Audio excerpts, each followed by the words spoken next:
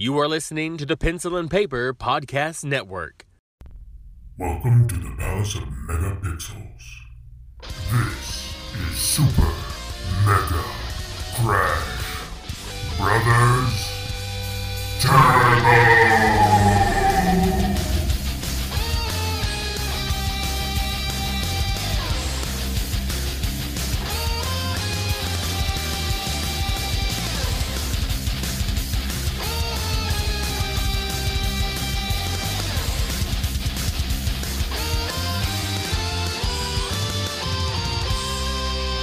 Hello and welcome to Super Mega Crash Brothers Turbo. I'm your host, Stephen White. With me, as always, my co-host, Lacey Finley. Oh, happy Monday. Siblings, I want to apologize for last week because the last 2 weeks have been draining.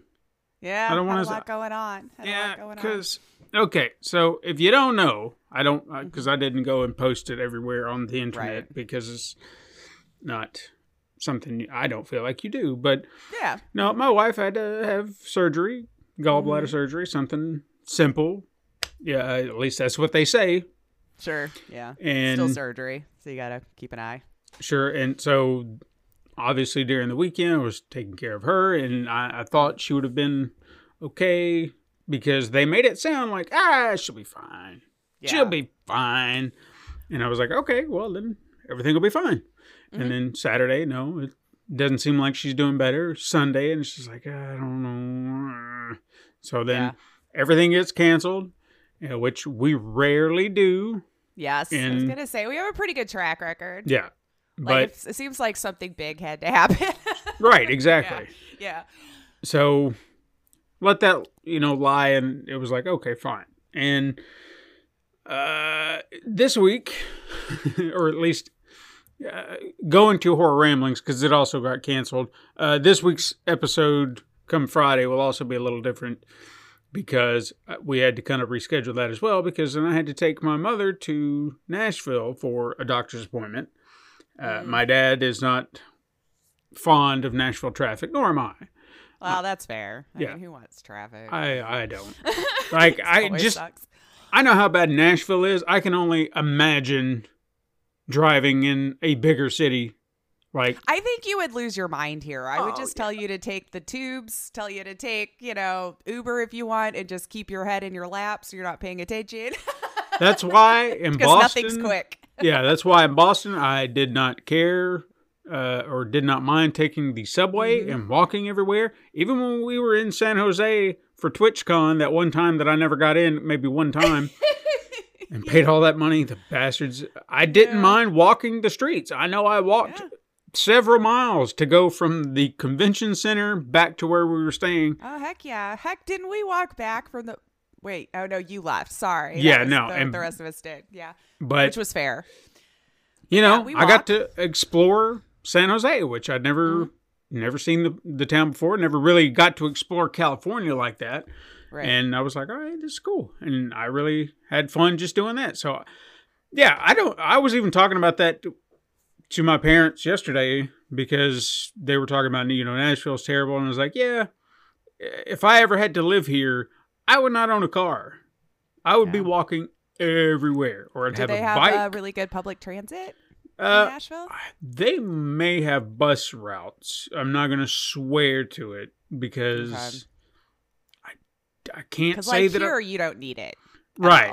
There's so much transit everywhere, so it kind of makes sense. And then when people have like two cars, I'm like, what are you doing? Mm-hmm. Yeah, it doesn't make sense. Some people just don't like public transit, which is fair, but I do know that they've installed those little scooters that you can. Oh, yeah. Yeah, I've seen those about town, so I'm like, all right, well, there are options, and I know they've discussed a subway at one point. And I was like, but where are you going to put a subway and why? It's not that big. Well, maybe at least like to and from the airport or something. Maybe, yeah. It wouldn't be that bad, I guess. Yeah. But at least make that easier on people, and then you could have not as much traffic, hopefully, at your airport, plugging everything up. You're still going to have a lot. It's a big city, so. Sure. Yeah. So it's just been exhausting. I've just wanted to sit and relax. Even when we were out yesterday and I finally got out of the traffic. We had a delivery that was supposed to, you have deliveries, you expect it to wind up on your back door. And we weren't home yet. And then for some reason, FedEx here lately, and I'm going to call out this company point blank because they've done this more than once. They've decided to just leave packages at the edge of our driveway. Now, our driveway is not just like you pull out and hit the road immediately. Yeah. You have to kind of go down it a little bit. It's not a long driveway, but again, there's a stretch from the edge to the house. And they've just decided, fuck it, we're not going to do that. We're going to just leave everything at the edge of the driveway. And then they will say that they put it on the back porch. And it's like, you lying son of a bitch. So we found out that they had dropped this package. And immediately we're like, we can't get home. So we've got to figure that out. And it's just frustrating. Yeah. But anyway, got it. It's fine. I tell you, none of them are really good, though. No. Because we even had a situation once, I think it was FedEx. They dropped something on our porch. Wasn't for us. Just wrong name, wrong house number, everything. Mm-hmm. So our landlord physically took it back to have it sent, scratched it off and said, return to sender. I shit you not, Steven. It landed back on our porch the next day. And I was going to my car as I saw a dude dropping it off. And I'm like, no. I was like, it says right there, return to sender. Why the hell is it even coming back here? And I explained the situation. I'm like, nobody by that name lives here. It's not supposed to be. So I saw a dude walk off with the truck, put it back on his truck or whatever. And I leave. I come back later that evening. It was there. Good dude, God. He just waited till I left and dropped it again. And I'm like, son of you guys, why are... So yeah, they all suck. There you go. They just don't care. I told him. It even said return to sender. We drove it to the thing. Yeah. So that's there you go. Low down. That's just pure laziness. Just to leave it on the porch again anyway. What difference did it make if you just put it back on your truck? That's what I just couldn't understand. Just take it back with you and just be like, hey, this is the wrong address or whatever. Yeah. I was about to just throw it away at this point. I was like, let her file a claim with them, whoever's it was on the name on it. And I'm like, I'm done messing with this box. Sorry, lady. They can't find you. Sorry. And you said it was not even your address that was on the label? I think it was because we have the north in front of ours, and I think that was south. Oh, okay. So that's what I was trying to explain. I was like, I think it just needs to go other side. But I mean, it's not super close, not close enough that I would have drove it by, or I probably would have just done that to get it out of my life. Sure. But yeah, so I just kept saying, no, Maria lives here. Sorry. Not even upstairs. I know those guys. Anyway. But yeah. So delivery companies are amazing. Wow. Anyway, yeah, they're garbage, and I don't know. I don't want to deal with it because they're just... Well, you'll just be stuck on the phone forever. No one's really going to care. That's the problem with corporations. Well, I even filed a claim online, or at least a complaint, and didn't hear shit about it. Yeah. Nothing. So I'm just... They're probably just like, yeah, join the crowd, buddy, of all the people who have complaints. Yeah. How about that, And funny enough, while we're talking about the day of the surgery, going back to that, which was 2 weeks ago. So the day that all that happened, they said, hey, we're going to send in a prescription to your pharmacy. And I was like, okay. It's like, well, are you going to make it to your pharmacy? And now, keep this in mind. I got there around 9:30, 10 with my wife. We didn't leave until 5. Okay. Yeah. So you're talking about the day of the surgery. Yeah. So I was stuck in a room alone for hours and That's nothing. Rougher on you. I didn't prepare. If I'd have known, I would have brought a bag full of stuff. Right. Yeah. But... So they said, hey, we're going to call this in to your pharmacy. And I was like, all right, well, we're not going to get there before they close. And they're like, do you want us to send it to another pharmacy? And it was like, I guess. Or if you think she can make it through the night, I'll just pick it up in the morning. Whatever. It doesn't, I just need to know what to do. So they said, well, we'll call it into a different pharmacy. Where do you want to go? My wife gave them the pharmacy. And I was like, all right, fine, we'll go. Now. Get out of Nashville because, again, that's where we were. 2 weeks of that. And Friday afternoon driving home in traffic in Nashville. Oh, yeah, no. Garbage time for all cities like that. Yep. So finally get out there to the pharmacy. And as we're heading to that pharmacy in which the prescription was being filled, I looked up a Google review, and the store had 2.7 stars.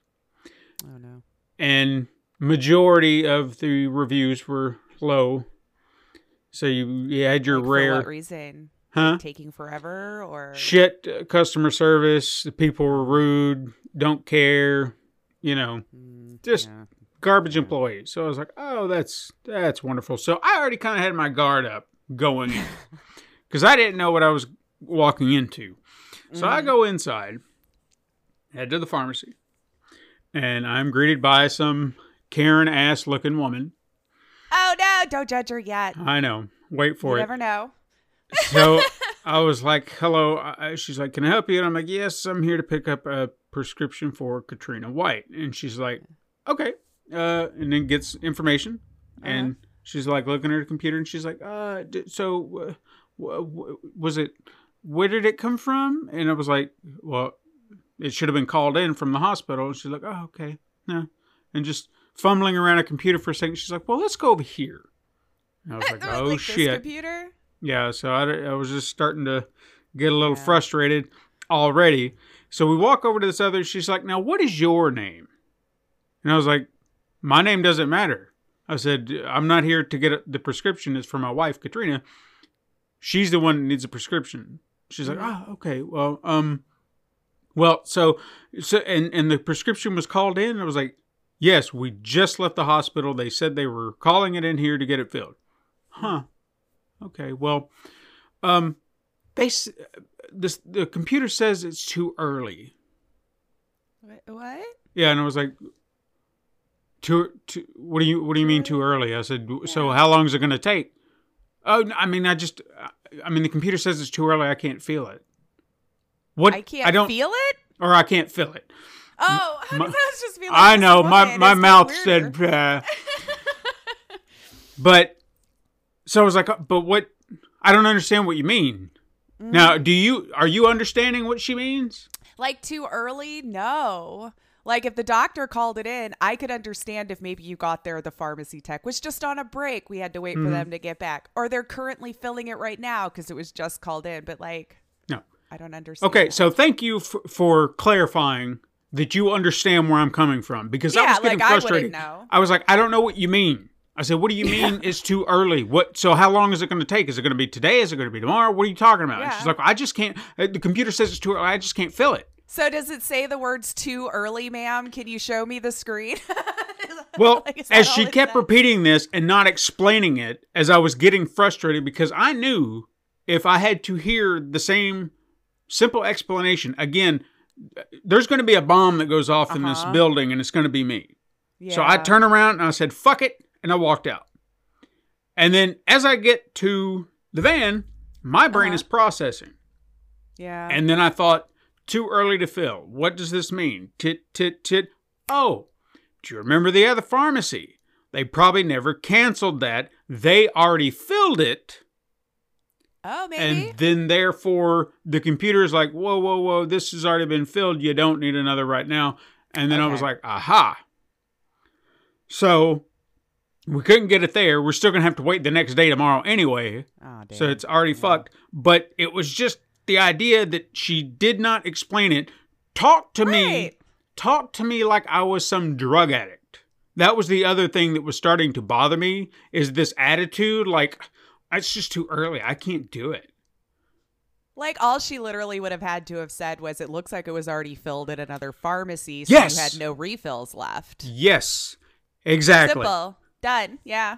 That would, if she had said that, I would have walked out of there less frustrated, because I've been like, okay, so they didn't get it over here, they didn't cancel the. All right, well, okay, no worries, thank you very much. I'll deal with it tomorrow. Fault. Yeah, but I didn't it was just this. It's too early. It's too early, and I was like, well, I don't know what that means. This is why you have 2.7 stars. Exactly. Like you could just say the words that people need to hear, so we know what's going on.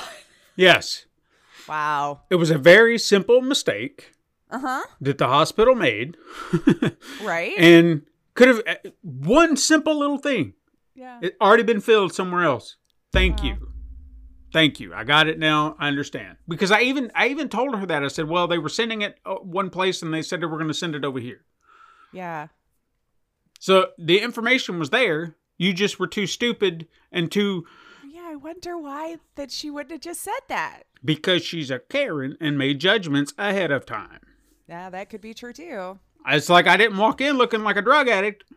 At least I didn't think I did. But I guess my garb was just too much or something. Oh, no. Did you have the toque on? Maybe that's what it was. I had my hat on and I had my hoodie on and, shirts and jeans and whatnot. So I guess I was too much. And that beard of yours. Yeah, I'm a cretin. But no, See, this is why we shouldn't prejudge anybody. See, that exchange could have gone so much more smoothly. It could have, but somebody should have done their job better as customer service. Explain it, and I would have been like, oh, okay, gotcha, thank you. Gotcha, yeah. Still would have sucked, but you would have understood. Because I even thought, I even told Katrina, I said, well, if I need to go get it tomorrow at the other one, that's what I'll do, if you can hold out. Yeah. Because that was even my plan. I said, I'll go first thing in the morning. As soon as they open, I'll go down there, grab it. Was it at least just pain meds, not like something she would need for like infection or anything? No, that would be the only thing I'd be worried about. No, it was pain meds, and even to a point, still sucks. Yeah, she used them for a couple of days, and then she just kept talking about how she felt. She was like, "I don't like this," and I was like, "Then don't take them." Yeah, I was like, "If you can do without them, don't take them." Yeah, because if you don't need them. Yeah, no, for sure. I mean, I only used them for maybe the first week myself. I feel like they give you way too many. Like it was like 30 pills, and I'm like, what? Why do I need this many? Yeah, I don't think she had that many, but it was still enough to just be like, I don't want to take the rest of these because it just made you feel like hazy. I mean, if you can't just have fun with it, then what's the? And that was the part of it. She says, she's like, why do people take these? She's like, really? I could totally see why people would take those and do it because I've had enough of them where I'm like, yeah. I guess maybe hers just the way they went through her system and made her feel was not different though. Yeah, exactly. Yeah. So whatever. I don't know. The week was. Yeah, that's a long week. Yeah. Just the fact that it felt like it was continuing because our anniversary was Friday. And we were trying to have a nice day out, and we had plans. It was just like, hey, we're gonna go out. I was gonna go get her nails done because that was something she wanted to do, and then we'd go out to eat, and then we'd go see a movie. This is all planned, and then that's when we got the call about my mom needing a ride on Saturday, and it was just like, well, for us to get down there by 9. We'd have to get up very early, drive over to their house. Then it's an hour drive pretty much to Nashville. So we can't stay out all night. So no, screwed. So we just decided to get lunch instead and forego the movie. And that was that. Aw. We were a little disappointed. And then hopefully you could make up for it another day. Well, we're going to have to because even yesterday we thought, well, we'll get them down there. It'll be fine. More doctor shit that I just can't stand. We're reaching that age. Okay, so it's like an eye doctor, and I guess she was technically a new patient, and her appointment was supposed to be at 9:15.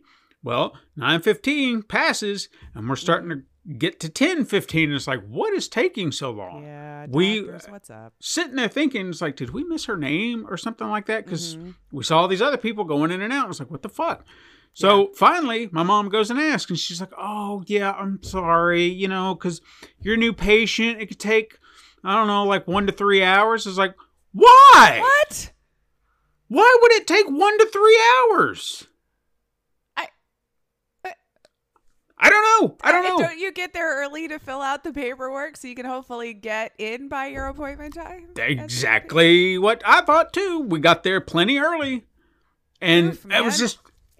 Mama, as soon as I heard that shit come out of her mouth, I was just like, I'm going to leave right now because I don't know I'm not sitting here for 3 hours in a doctor's office. That's ridiculous. Yeah, we didn't get out of there until close to noon. I don't think it was noon specifically, but it was very close. And it was just, oh my God, if I hadn't had, I wandered the halls of this doctor facility or whatever, just going up and down elevators, walking down hallways. It was a Saturday. No one was there, so hopefully they didn't think I was trying to rob anything. I was just walking. Case in the joint. Yeah, I needed to walk. Yeah, and it was just like, my God. I don't understand doctor's offices. That alone, 3 hours. Why would it take 3 hours? Yeah, I don't know. Now, if you're talking about maybe the entire appointment's going to take that, sure, but she made it sound like it's going to take about 3 hours to get you in, or it could take 1 to 3 hours to get you in and seen. And it was so just were like, they oh my going God. off the? Did you have an appointment? My mother did. Yeah. Okay. So And- yeah, I'm still. Why give an appointment time?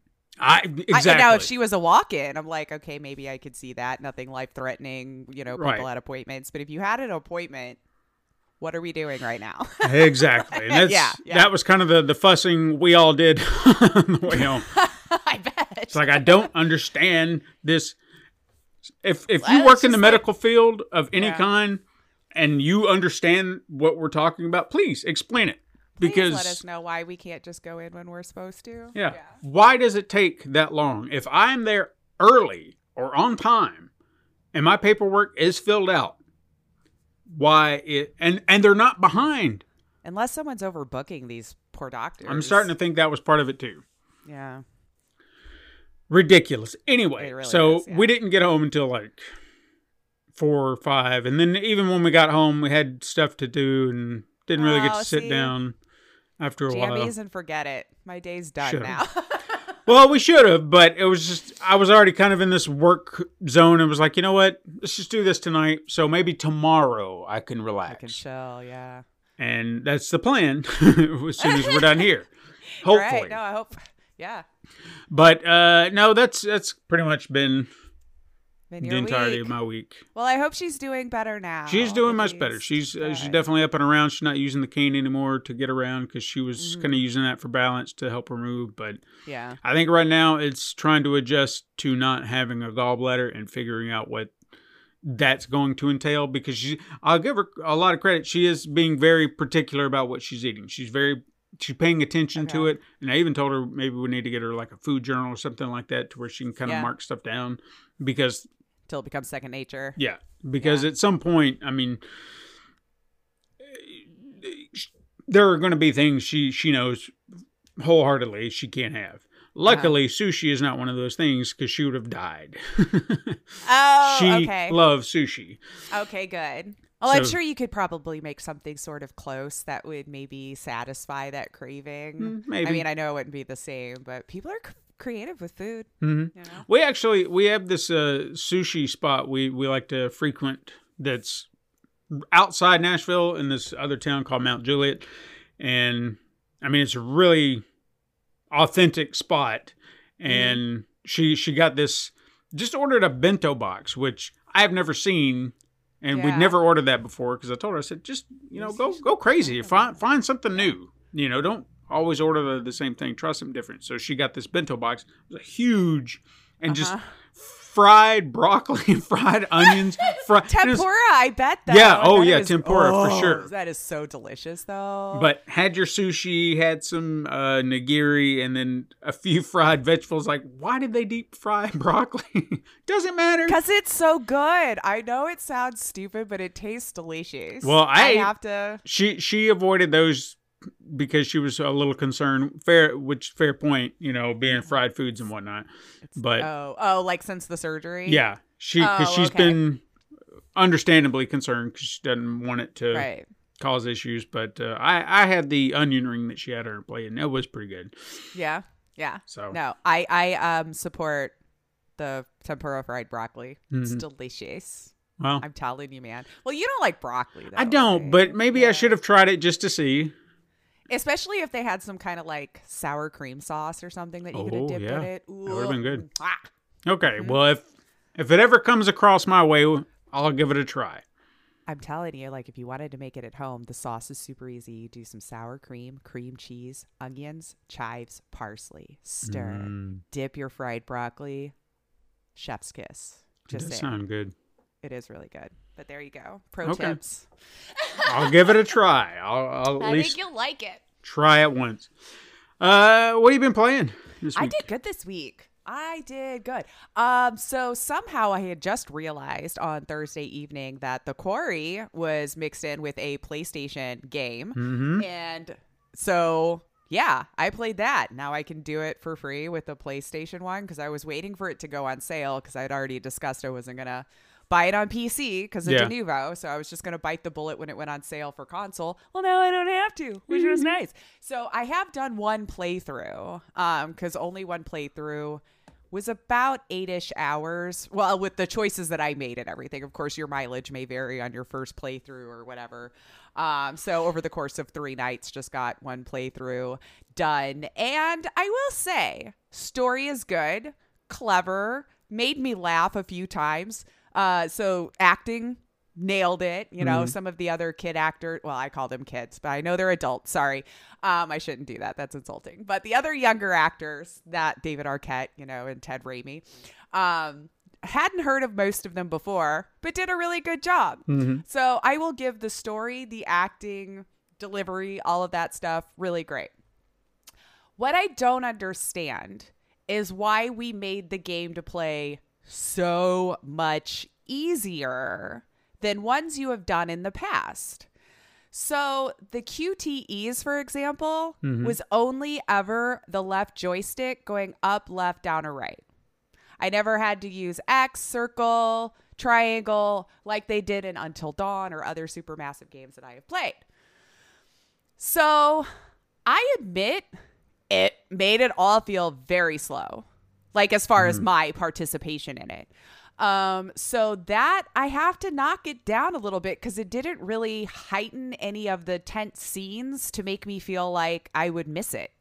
There was plenty of advance notice. It was only hitting it one direction, not having to hit a bunch of different buttons. So boo on that. Like, why wouldn't you make it a little bit harder in some of these like you've done in other games in the past? So I don't know if it was because of the big fan, like the huge actors they got, that they expected more people who never video gamed to maybe pick it up because of the name power.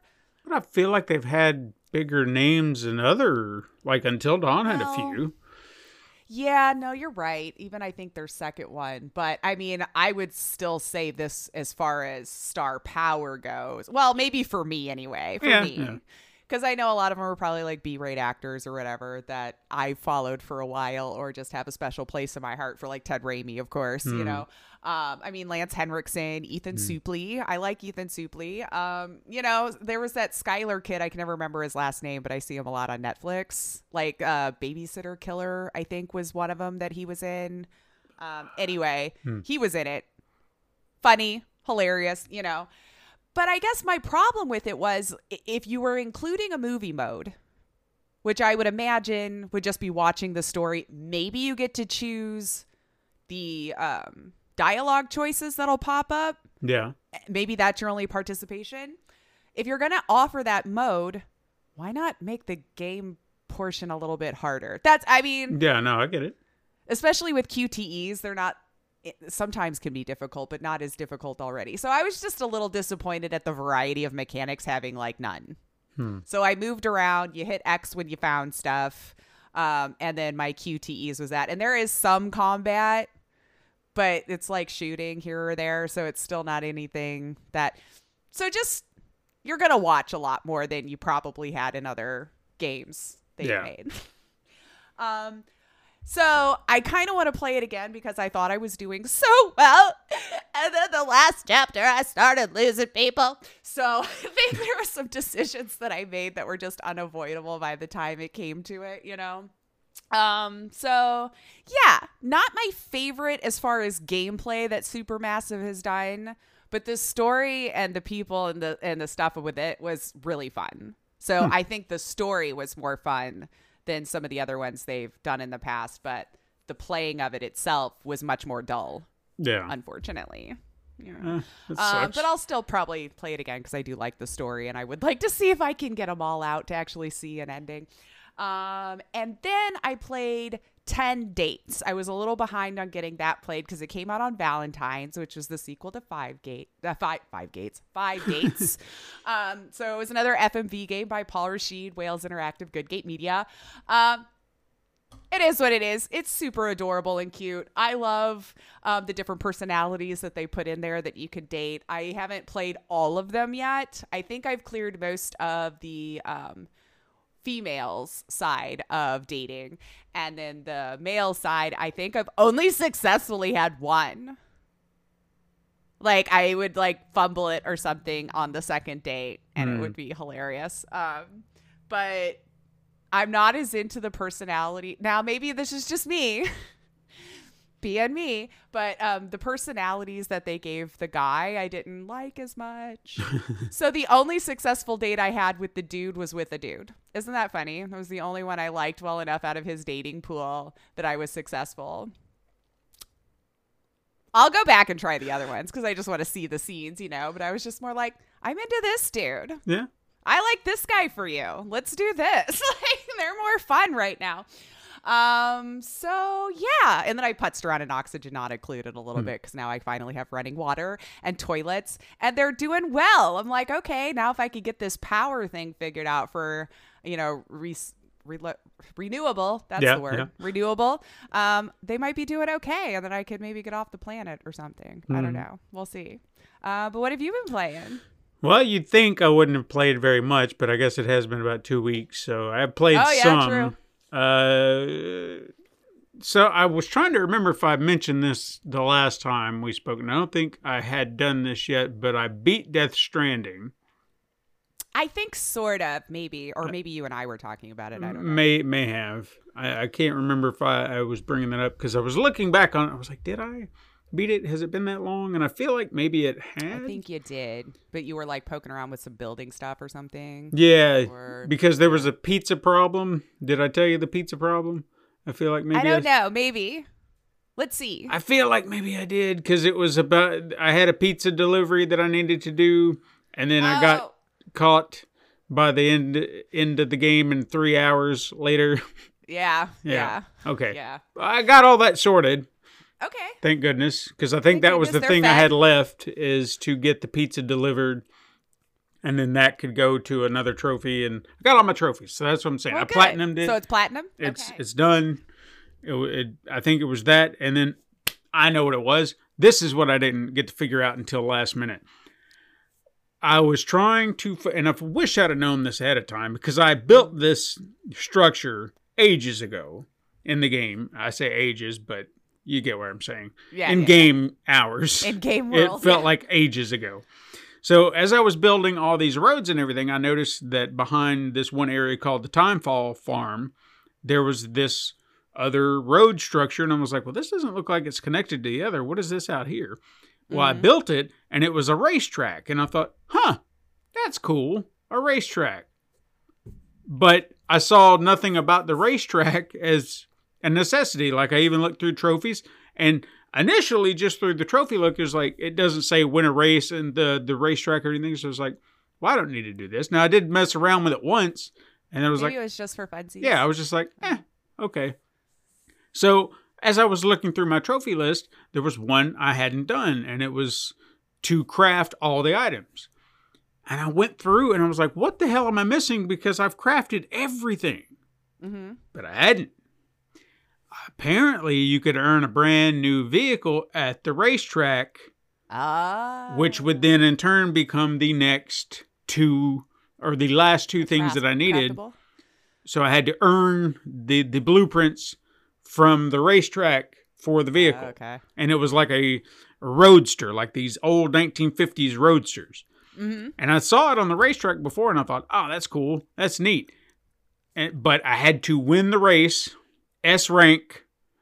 Nice. And then, get all that. So wait, did you, or you had to? I had to. And, the very first time I raced, I wasn't, I guess I didn't have my focus on. I was just like, let's try this. And then you'd hit the curves, and then you bounce, and then boom. You're getting used to it. And I got like a rank A, and I thought, okay, I'm good. So I never went, because it was the same with like you had training practice with your guns or all your weapons. I would get maybe like an A or a B rank, and I would just be like, and I would let it go. Because I wasn't being competitive about it, because it was like, this does nothing for me, so I'm not earning anything. The hell with it. Yeah. This, when it said, well, you have to get this to get that, and I was like, focus. And then first time I was trying to get a feel for the car, and I really got into it, and I thought it was going to take much longer than it was. Once I got that first S rank, got them from there on, because I had to do 4 races.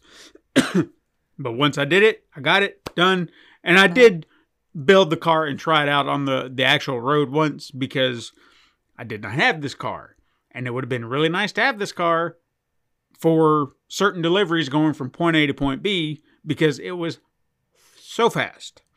Oh, yeah. So much faster than my bike, which was always kind of that thing that you get because it was like, well, it's the fastest thing I got. Yeah. No. This car was much faster. In fact, going around curves, you have to be careful or you're going to slide right off. Sure. But I gave it a test run, got it from one to the other, and I was like, okay, well, at least I did that. But I got it, so it was fun. Nice. So if you're playing Death Stranding, do the racetrack. Get that car just as soon Just to get it, so you can clear it, right? For clarification's sake, it is the director's cut version that car is in. So that's Is that why. not in the original? Apparently not. Apparently, because I'd even thought about that. I was like, what did they add in here? And apparently there were a lot of things like that. Certain items, skeletal structures and whatnot that you can have. Okay. I didn't know that. This was the base game for me as everything that I got. So I'm unfamiliar with all this other stuff. So, yeah, there was that. I did beat that, got that all done. So I'm going to bring these up because we don't normally talk about mobile games all that much, but I played these on mobile at the hospital, and this is where I wish I would have probably played them a lot more had I had a charger because, it's going to kill my phone, and I couldn't have that. Yeah. I played Very Little Nightmares, which I'm a fan of Little Nightmares. Yeah, I was wondering if it was the same thing. Same kind of idea, but it's more like a touchscreen puzzle. The way they're structured up on your phone, like, long ways. And you can kind of, some of the rooms are a little bit bigger, but you can have to kind of touch to get what you're doing, try to figure out where you need to go. And it's pretty much to move your character, make them do this, make them do that. So it's very simple, but there is a puzzle element to it, and it's not always... It's not those bullshit puzzles. It's all there if you just pay attention. So it's a very cleverly crafted puzzle game that you just kind of touch and move and take care of. So I played probably the most with that and had the most fun. Again, probably would have played it much, much longer had I had my phone charger, which my dumbass did not. Well, you also didn't know you'd be there that long. I did not. I will never make this mistake ever again. I'm taking bags to the hospital from here on. Always know if there's a surgery, it probably 8 hours sounds about right, no matter how little it is. Because, there's a lot of prep and who knows how fast you wake up. That's true. That's true. Although they should have warned you. So I know you've mentioned playing this game, and I wanted to try it out since Netflix was offering it up. And I think... Did they offer up I don't remember. But I know I got this one off of Netflix. Was 12 minutes. Yes. Yeah. I'm not sure I understand what the hell to do. It might be easier on a console or something, but on the phone, it was just... I don't know what to do. Yeah, it's pretty much just finding different pieces to know why you're stuck in this loop. Yeah. To kind of break out of that loop and learn more about who you are, why you're in this situation, how your wife fits in, all this kind of stuff. So I'll admit, even I was kind of confused for a good chunk of time until I started to realize what you need to click on. And sometimes you might have to do it again. Because maybe you did a thing and now clicking on it will reveal something else. So it can be frustrating.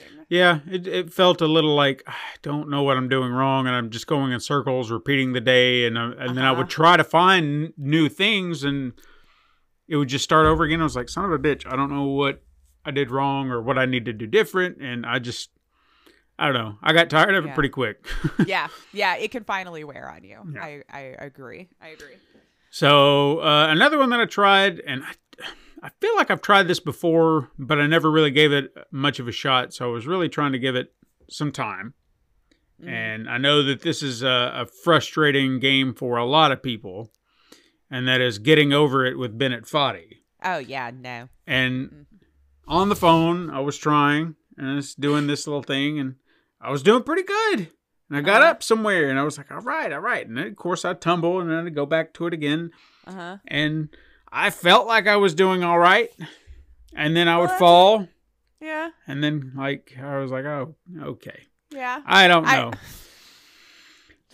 Too much for me. I'd get too mad. I do appreciate the commentary, though. Because it's pretty much pointing out the very thing that you're going through in a manner of speaking.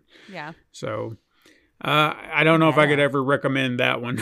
Right. Unless you have the willpower to just be like, I'm going to beat this game no matter what. Yeah. Watch a trailer and then know your own, I guess, mental capacity for things frustrating. But I highly recommend Little Nightmares, or Very Little Nightmares, on your mobile device. It is not a console game; it is a mobile phone device game. So definitely check that out if you can. But everything else that I played, we'll talk about a little later. So excellent. You've got some news. Hit me. We do. We got our work a little cut out for us today. There's a good amount of stuff to chat about this week. You know how I always like to get like the garbage stuff out of the way early, So I don't know that this is garbage or not, but you can kind of see where maybe Microsoft is making some plays, trying to here's some assurances when we buy all the things that your games we'll still let you guys have your games. So confirming that they had signed a 10-year contract with Nintendo. Now, the article I was reading, I think, is a little deceiving because the way they were making it sound like Xbox is going into this, or Microsoft with Nintendo, promising that Xbox games will come to the Switch, or I guess a Nintendo console, for the next 10 years. But if you really look at it, I think they're more talking about the Call of Duty games. Whereas I think one of them have already been on the Switch, correct? Correct me if I'm wrong. I think some of them were starting to go there. So I think it's more or less like Call of Duty, although like, why was Sony not in this? Right. Like, why wouldn't they get Call of Duty for 10 years? I don't know. But Brad Smith, vice chairman of Microsoft, swears this is binding contract that, promises Xbox games and Activision games. But again, I'm still thinking it's more just Call of Duty at this time, to go, back and forth on those consoles. So I was a little concerned why Sony wasn't in there, or like we're signing a 10-year contract. Although, you know how I feel about a timed contract. Why not just say this is how it is from here moving forward, and that we won't be taking it back, because in 10 years you might want to just leave it on your console and you'll have every right to, because you own it. I don't know. I think you should just put it in ink that you're going to put your stuff cross multiplayer, because that's kind of one of the bigger concerns here, is that you're gobbling up all of the studios. Yeah. And again, as much as I was more excited for just hoping the Activision Blizzard people could get, just a better workplace, I still agree with the whole, you're gobbling everything, and I don't know. So part of me wonders if this timing is just to try to make them look a little better with some of these like global regulators that are starting to parse out the different pieces that you might be allowed to buy, but not all. Like, look at us being a good guy and offering this 10-year exclusivity. I don't know. Do you think it would have been in talks well before now? Or well, they've always seemed like they've had some sort of relationship, just weirdly, that you would kind of see, because we've seen this in the years past, where it would always be like Microsoft and Nintendo are kind of doing this little thing off to the side, and be like, what is this? And it's always been something kind of minor, but it's always kind of been there. It's like, oh yeah, wasn't Halo guy even one of their Smash something? I don't remember if it was racing or fighting, or was he? He may have been. I haven't played Smash in a while. Correct me if I'm wrong, siblings. But, anyway, but yeah. Even take a look at the Rare deal. I mean, they had to have gotten the rights back from Microsoft, from Rare, to do even GoldenEye on the Switch. True, yeah. And then you go back to all the other Switch games that Rare used to own, and how they've kind of worked that deal out. I don't know. They feel like they've had some good working relationship, and this just seems to be yet another wrinkle to it, where they're just like, hey, here's another thing we're doing for Nintendo because they're our buddy. Right. Well, maybe Sony's more of a competitor that, I mean, if you think about it, to directly with the Xbox and the PlayStation, maybe. Because again, not knocking on Switch, but just the power usage is exactly. Because think about it from that perspective. Sony is the threat to business. Nintendo, not so much. They know what Nintendo is, so extending them an olive branch and giving them things, sure, it's fine, but a good guy. They're not going to have... No one's going to buy a Switch for Call of Duty. You know? Oh, like just for that game? Probably exactly. Not. Like if you're a Call of Duty fan, Nintendo's. You're going to get the powerhouse. You want to see it good. But then they just say, like, well, if you want to play Call of Duty, here it is over here. If you're on that console, now you don't have to worry about it over here. You can. But, you know, if you've got that. It is smart because, again, if somebody bought the Switch, they're probably playing more Nintendo first-party games. You know, that's what draws you to Nintendo. Totally fair. And then, oh, well, I've never played Call of Duty, and it does kind of look fun. And then they throw now in that it's on my console. They throw in a few Mario-themed items Skins and stuff like that. Stuff, and be like, yeah, exclusive to you. Yeah. So then that entices those people who are not typically Call of Duty fans to maybe try out Call of Duty because they're like, look, there's Mario hats and shit. It's like, and they're gullible to buy it. Well, every year or every other, you know, whichever new rules they decided for that. So yeah, it sounds like, I guess, Switch, if you're on PC, Steam will still get the Call of Duties and stuff like that as well. Although I was wondering, because, you know, with Xbox having their own storefront and stuff now, too, were they going to take away from Steam? I don't know. This is all so weird. No. So we'll see. So there you go. If you're on the Switch and you like Call of Duty, congrats. It sounds like at least for the next 10 years you're set up. If all of this goes through, I guess, still, too. Sure. Like, well, I mean, they have Call of Duty now, so I guess they can still do this part. But I don't know. Part of me is wondering if it's like, to the regulators, like, look, we're trying to make sure everybody gets to play. That could definitely be part of the deal because, again, don't see them as a threat, but then you offer that up and then it looks like you're look, we're playing fair. To me, it's still sus that you put a timer on it. That's all I'm going to say. But keeping on with Xbox, though, and this happened last week, but I kind of wanted to chat about it with you, so I left it in. So the Xbox maker tells UK that it expects to see a title's decline in base game sales for their Game Pass for games about a year following their inclusion into the subscription service. Now, this was something that I feel like I've mentioned to you about how I was wondering if that was making game sales suffer, because if you had Game Pass, you've probably played the game when it was on Game Pass. So then when it's off Game Pass, what are the likelihoods that people were buying the game after that? If you were a subscriber, right? So the UK Competition and Markets Authority's provisional report on Microsoft Activision Blizzard's acquisition includes an admission from Microsoft that putting games into its Game Pass subscription service does cause a decline in sales of the game itself within the same year it released on its service. So it looks like that might be another kind of gobbling up a situation, getting the money from it, and then, you know, I was always curious about this. Now, I know not everyone's going to operate like me, because I'll admit, AAA, I'll play on Game Pass all day long. I don't give two craps about y'all anymore. AAA, whatever. The indie games that come on there, if I want them, I still go buy them. Some part of me just always had this feeling that these indie teams weren't going to be making the same kind of cash off of it that AAA would. Or it would be more detrimental to them. So like Inkulinati, it came out on Game Pass. I still went to Steam and bought it. You know, the FMVs that have been coming on Game Pass, I still went to, well, granted, I'm sorry, I know. I'm going to your competitor and I bought it, but that's just where all my shit is right now. I'm kind of sad about that because, you know, other people aren't even going to think about it, you know. They're not as closely connected with the fact that it is an indie game, what size the team is. They're just games. And that's fair. Yeah. Not everyone needs to waterboard themselves with all of the politics going on in the space and just enjoy a game. But I feel like that might be detrimental, you think? Like, well, we have seen this before where certain games like Stray, for example. Now, granted, that may have had a slightly larger budget than your typical indie game, but I feel like it's still from an indie team, and then that got put onto PlayStation Plus. There is a new game that I saw that we'll probably talk about later that I did notice when they announced the PlayStation Plus games for March.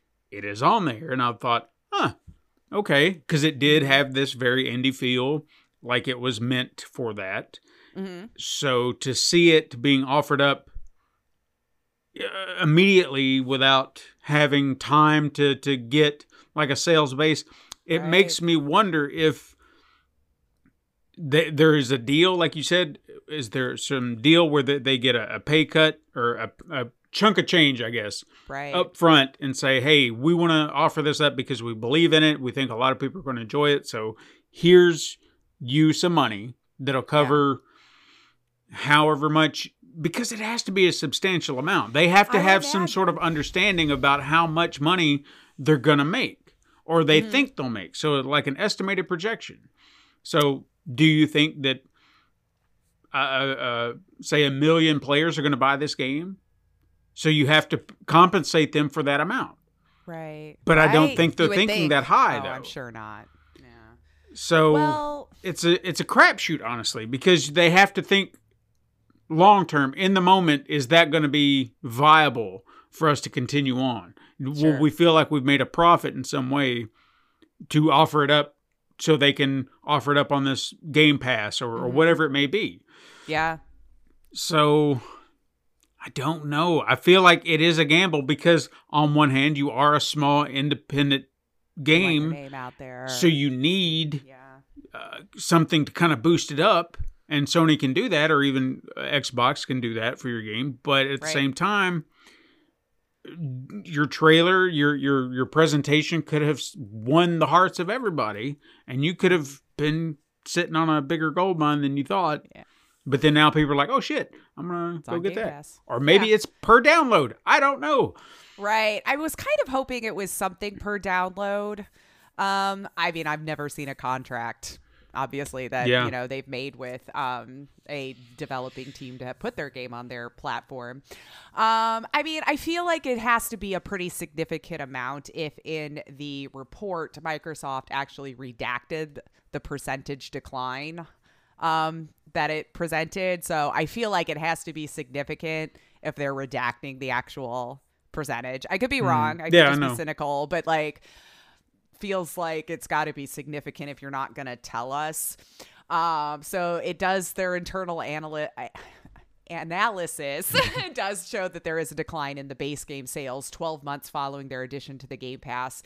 And I see part of me, wasn't it like Phil Spencer that was saying however many years ago that it would not 100%, we promise it's not, so it's like, are you just like lying to all these people now to get their games? I go to the dark place, unfortunately, when it comes to larger companies and screwing people over for money. Again, I'm more concerned about the indies. Right. I want them to get their due. If you enjoyed it, some way for them to be able to continually make these things. But yeah, I was pretty sure Phil Spencer was like, it'll boost sales, and none of us, we don't know. We don't know. But it does sound like it's cannibalizing sales. So I don't know. Take that with what you will. But again, I know me. Yeah. So I know I'm using it just to play the AAAs that I'm never going to spend $70 on and that I probably don't play repeatedly, that I wouldn't play again. And if it's an indie I'm really into, I always just go buy it. They're never asking that much, really. No, hardly 15, ever. $20, 25, I think. Maybe I feel like a lot of them could be charging more and they don't. Mm-hmm. I feel like sometimes I'm getting a more value for that $30 than I ever did. You know what? I don't know if I've paid $70 for a game yet. Honestly, it's so rare that I buy anything that's new in AAA. I have. But I'm just like, I don't think I have yet. So anyway, I just wanted to discuss that with you because my heart always goes out to the smaller teams.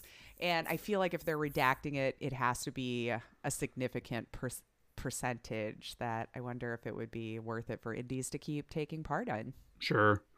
Why need your name out? Since you brought that up, I did want to kind of clarify something that I stated on the show a few weeks back, and I think maybe I had my facts.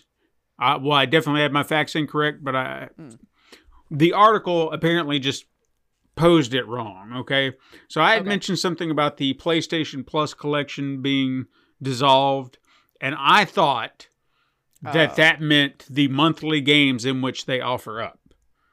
And I think that's how I framed the news, because that's what I thought they meant. Right. According to the article I read, that's what it sounded like to me.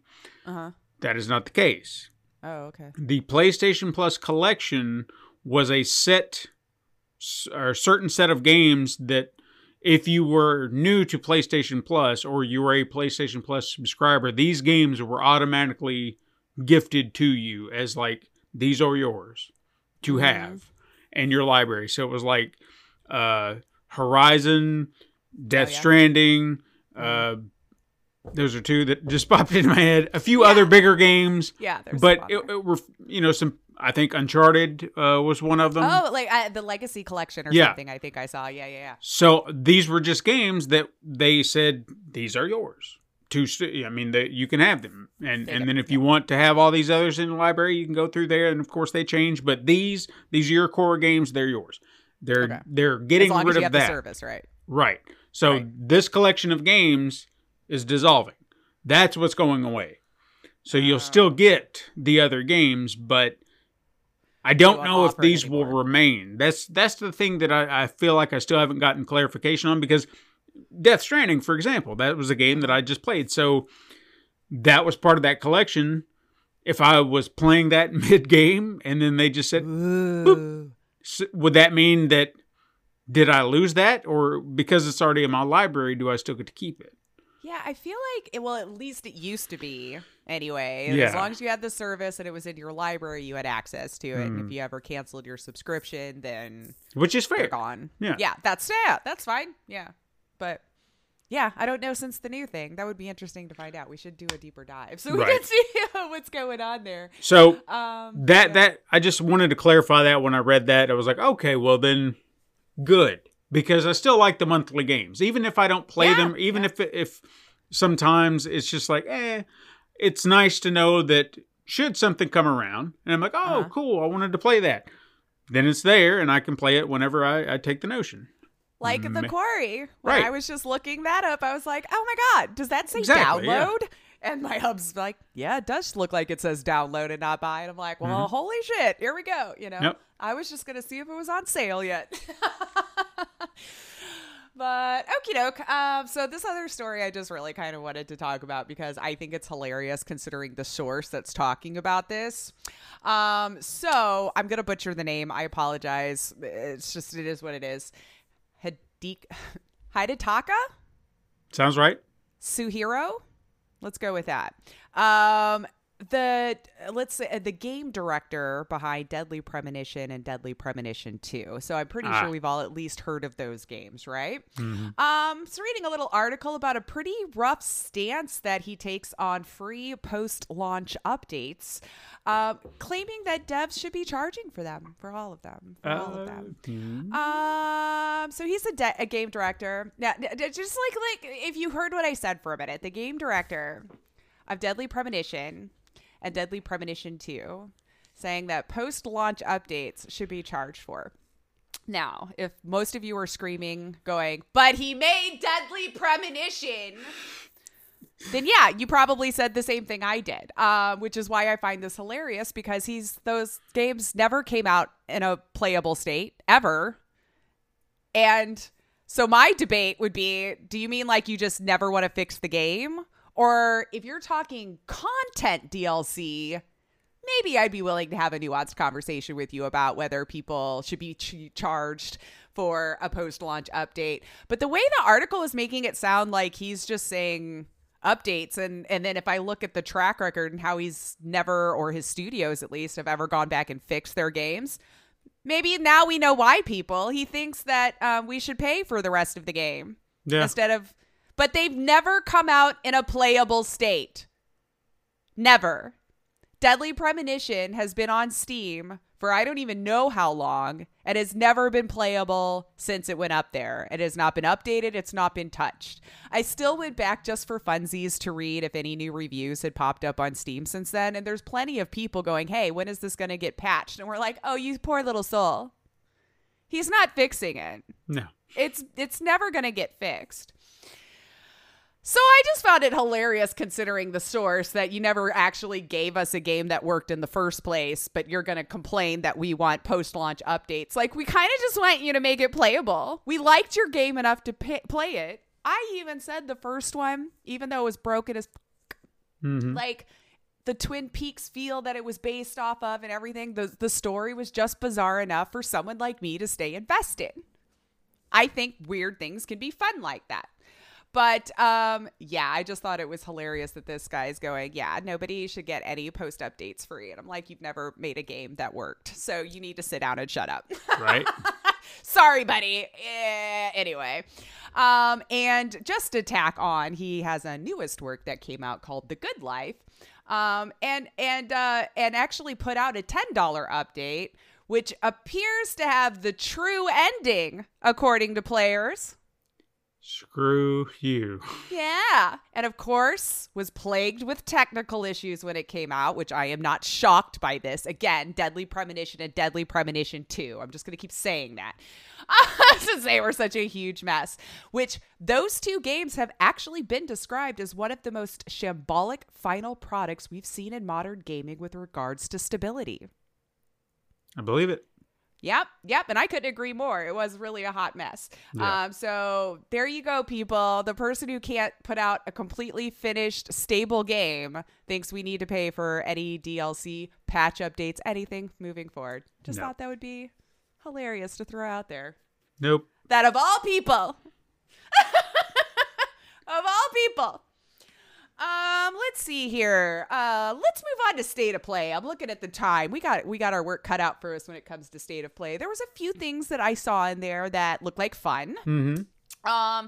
That we got some deeper looks into a few of them. A couple of new games that caught my eye that I didn't know were coming out, and I'm kind of weirded about. And then the controversy surrounding one, which I think is hilarious. So, let's see here. I'm gonna do those ones. Okay. Last. Yeah, let's do it that way. So, did you see Humanity? I did. Mm-hmm. Okay.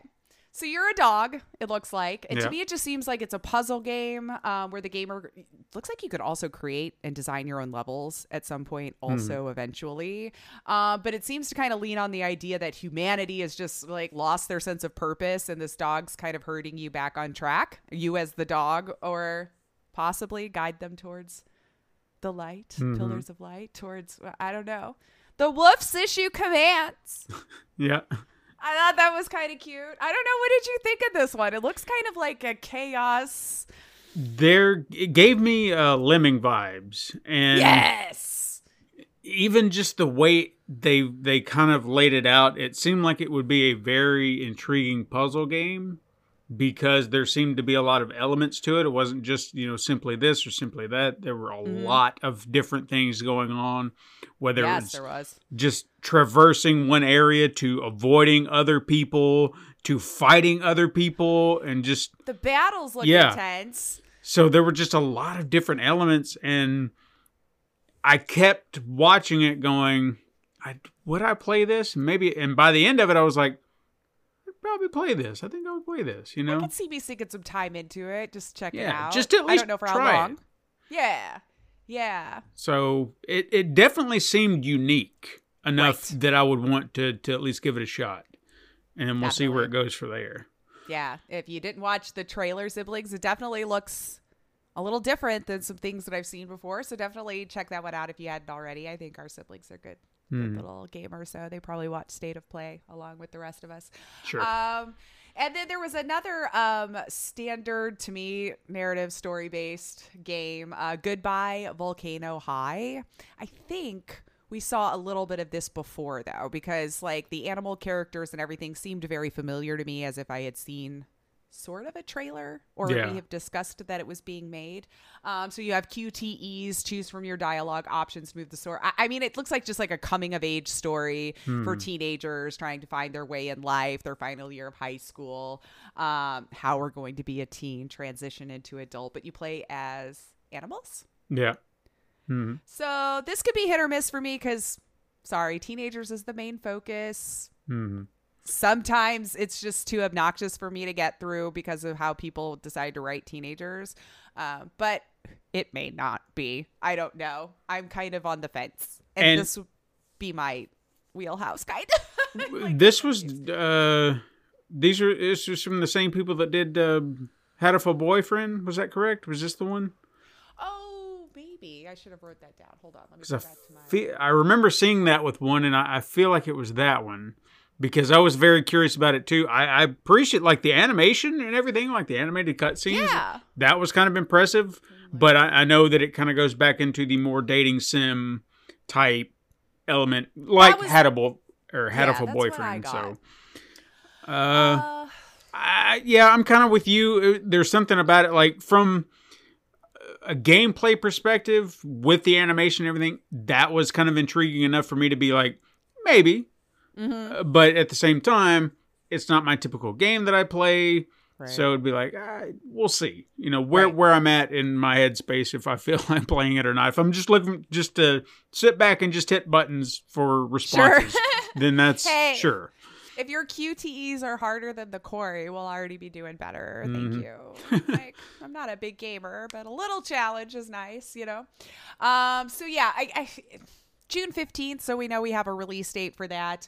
I don't know. I guess it would just be another one of watch the trailer and decide. I just don't know that the story is intriguing enough for me personally, so I'll just say I'm not sure it's for me. Right. But a well-made narrative, story-based adventure game, probably, maybe, or not adventure, but you know what I mean. Yeah. We got look at 3 new characters for Street Fighter 6. I know you were more Mortal Kombat, but I know some people who listen that enjoy the Street Fighters. So we saw Zangief. I hope I'm saying their names right. Zangief. Don't get mad at me. Zangief. Geef. Geef. Yeah, Zangief. Zangief. Yeah. And I even wrote that, but it seems like grief just in my head makes it whatever. You. That guy, big beefy dude, the big Russian. People in a row.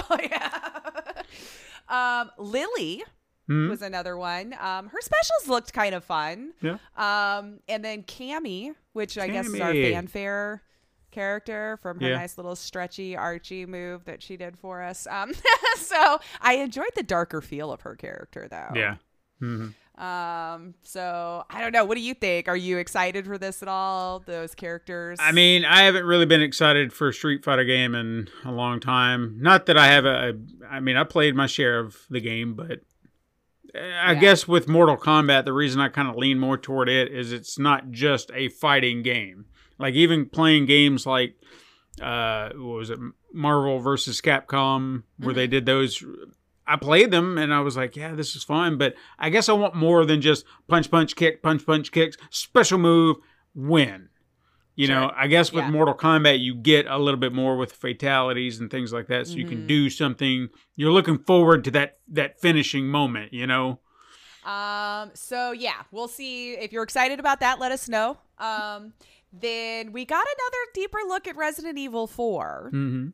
I mean, of course it looks great. Yeah. I don't know that I can complain about them doing these complete rebuilds with the graphic engines and everything. Cause it looks great. I can't complain about the graphics and everything. I mean, I looked at 2 and 3. Yeah. I didn't, I wasn't, I guess, sad or upset or thinking they'd screw it up, No, and I felt like there were some similar story beats. Like you saw, it was still kind of following the same narrative. Oh, but yeah. I was curious. I saw her there. Yeah, I was curious. Well, you have to have her there. I know, damn. But I was curious to know if they have made any alterations to the story, whether to accommodate maybe the gameplay style that it is now, or the cinematic scope that they have now. Or if they're hitting the same, from beginning to end, same beats, just different way of telling the story. From what I saw of the trailer, it feels the same. I mean, I didn't listen to the dialogue, of course, or hear all of that, but I was watching the trailer and could remember exactly those moments when I played the original game. So that's why I'm thinking probably, because I want to say the remake of 2 and 3 didn't really stray in the story, just how they kind of told it at the beginning parts. Right. Mm-hmm. I'm trying to remember if in the original, you played both. It's been so long since I played it on the N64. Sure. No, 2. You played both before, or was it just her? No, I played. Yeah, now in Resident Evil 2, you definitely had. You got to play as both Leon and Claire. Was it Claire? Yeah. Yeah. So it was like either or, and then the stories you could see where they'd kind of intertwine at some point, and that's how they kind of did that there. I'm trying to. 3's the one I'm not as familiar with. Like, I played it once, and I don't even think I've played the remake. I think I've only played the remake. But I don't recall. Yeah. Yeah, but I know for a fact I played the remake. So, super short. Maybe the original was super. I don't know. Considering the length of the other ones, I think I thought it would be longer. Sure. No, it's... I feel like it's funny about 3 that everybody's always like, oh, yeah, that's where Nemesis comes in. Oh, but yet no one really talks about the game as a whole. It's just that one thing. Because I don't remember a lot about it. I know more about 1, 2, and even 0 than I do about 3. Yeah. Well, I kept hearing rumors about Code Veronica maybe getting that treatment and all that kind of stuff, which would be kind of interesting. I don't know. But at least we had Mercenaries mode confirmed, you know. I know we were talking about that, and we're pretty sure that it would go in, but... I mean, so that's where the mode started, was 4. So if you didn't put it in, that would be like a huge middle finger. Sure. And like, were you going to give it to us in an update later? Yeah. Or whatever. I don't trust these people. March 24th. Demo should be coming soon, according to that trailer. So we'll see if it's another one of those time trailers. Or not trailers, demo. Where you had like the one shot, 1 hour or 30 minutes or whatever it was, which was an interesting way to do it. I wouldn't mind trying out a demo just simply because I'm curious how they're going to change the gameplay mechanics, because... It's got to be smoother. Yeah, because the first one was a little rough around the edges. And even when they tried to do updates like on the Wii or, See, I played it on the Wii. Yeah, it just... There were elements to it that were good, and then others not so much. Yeah. It was a rough go. I got through it. I'm pretty sure I beat it. Oh, yeah. I've beaten that game, but I'm pretty sure. But it was on the Wii. Times. Okay, well, I only did it the once. I was happy after that that I even managed to make it. And then last one in these rounds of games, anyway, that I decided to chat with you about. Oh man, the Suicide Squad killed the Justice League, right? Yeah. We got a really long look at this one. It was the last 10-15 minutes of the state of play. We got a lengthy look. I admit the story does look fun. I mean, I like the characters getting to play as the villains and against an evil Justice League. I mean, that's an intriguing kind of story. I think that would be fun to see play out. But as Rocksteady kept chatting about the game, and I feel other people started to feel the same way from other murmurings I saw later on, I feel live service, like coming through this so hard. And especially if I have to be online for my single player mode, you can screw all the way off. I'm glad I wasn't the only one, because as you said, the longer they kept talking, I was starting to raise my eyebrow saying, wait a minute, I thought this was this type of game. And then you keep talking about this shit that sounds very familiar to live service games, and I don't like what you're implying. Yeah, I don't like where this is going right now. Yeah, it started to sound very Marvel's Avengers, and I was like, Well, even at the end, I think they said something about it with your battle pass. You get these cosmetics or whatever. Yep. So, yeah, I have a feeling that that's what it's going to be. Yeah. I don't think they're going to try to put that up front, of course. But yeah, I just got this feeling as they went along that the transmog system might eventually be, pay for a skin if you want, or, being online for single player mode just always bothers me in any game I buy. So I'm torn. The story and stuff sounds like a lot of fun. It might be one I'd like to watch. I mean, you get to play Harley Quinn, Captain Boomerang, Dead Sharp, and King Shark. If you want to play on the single player, supposedly you can float around between all four because AI will take over your other characters, so you can play by yourself, or you can jump into a match with your friends if you got them, and then they can all play them. As they were talking about the characters, and this is where again started to sound very much Avengers-esque. They were just like, and in the future we'll have new characters for you to play. And it was like, okay. Yeah, so I don't know. It seemed like it was double-edged on that one. Or I'm like, man, the story, the characters, all of that seems fun. Even the combat seems fun, but other stuff. In the moment, I mean, the more you start to observe and examine what you're looking at, it just doesn't seem like the game that we were being promised. No. So, I don't know, siblings. What do you think about that one? Was this one you were looking forward to? Did it disappoint you? Was this about exactly matched what your expectations were going to be for this game? I don't know. Let us know. I'm sure someone out there is going, no, this is exactly what I expected. No, for sure. Coming out of them. Anyway. And so then, of course, we got some look at some new PSVR 2 games because, of course, that's a thing that happened. If you all are keeping track of the Sony news. So I figured I'd save some of the VR titles here for last, and then we'll figure out what we're doing from there. Well, go ahead. It look like you're about to say something. Yeah, well, before you go into that, because I don't think this was a VR title per se, but this was the game that I wanted to talk about, and I hate when they do this where I don't know how to pronounce a thing. Okay. Yeah. So I'm just going to say Takaya. Oh. Taka. Yes. Takia. Yes. Takia. Takia, whatever. Chia, I think. Chia. I think it might be Chia. I think with we the might T ignore being the T. silent, so I'm not just... But why not just... I don't know. I don't understand languages.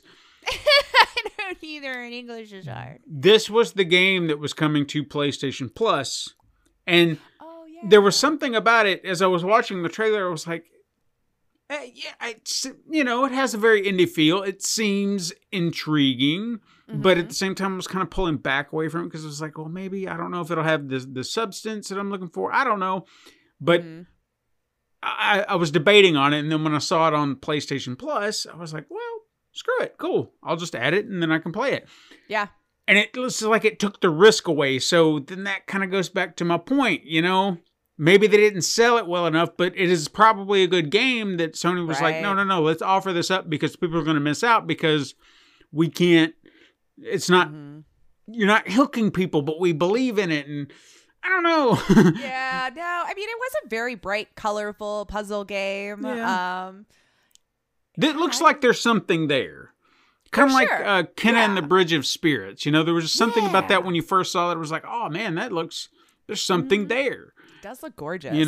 So I think that's the same with this, how I feel about it. There's something there that I want to try. And hopefully it will be fulfilling in some way. But I just want to touch on that before we went along to the VR titles. Yes.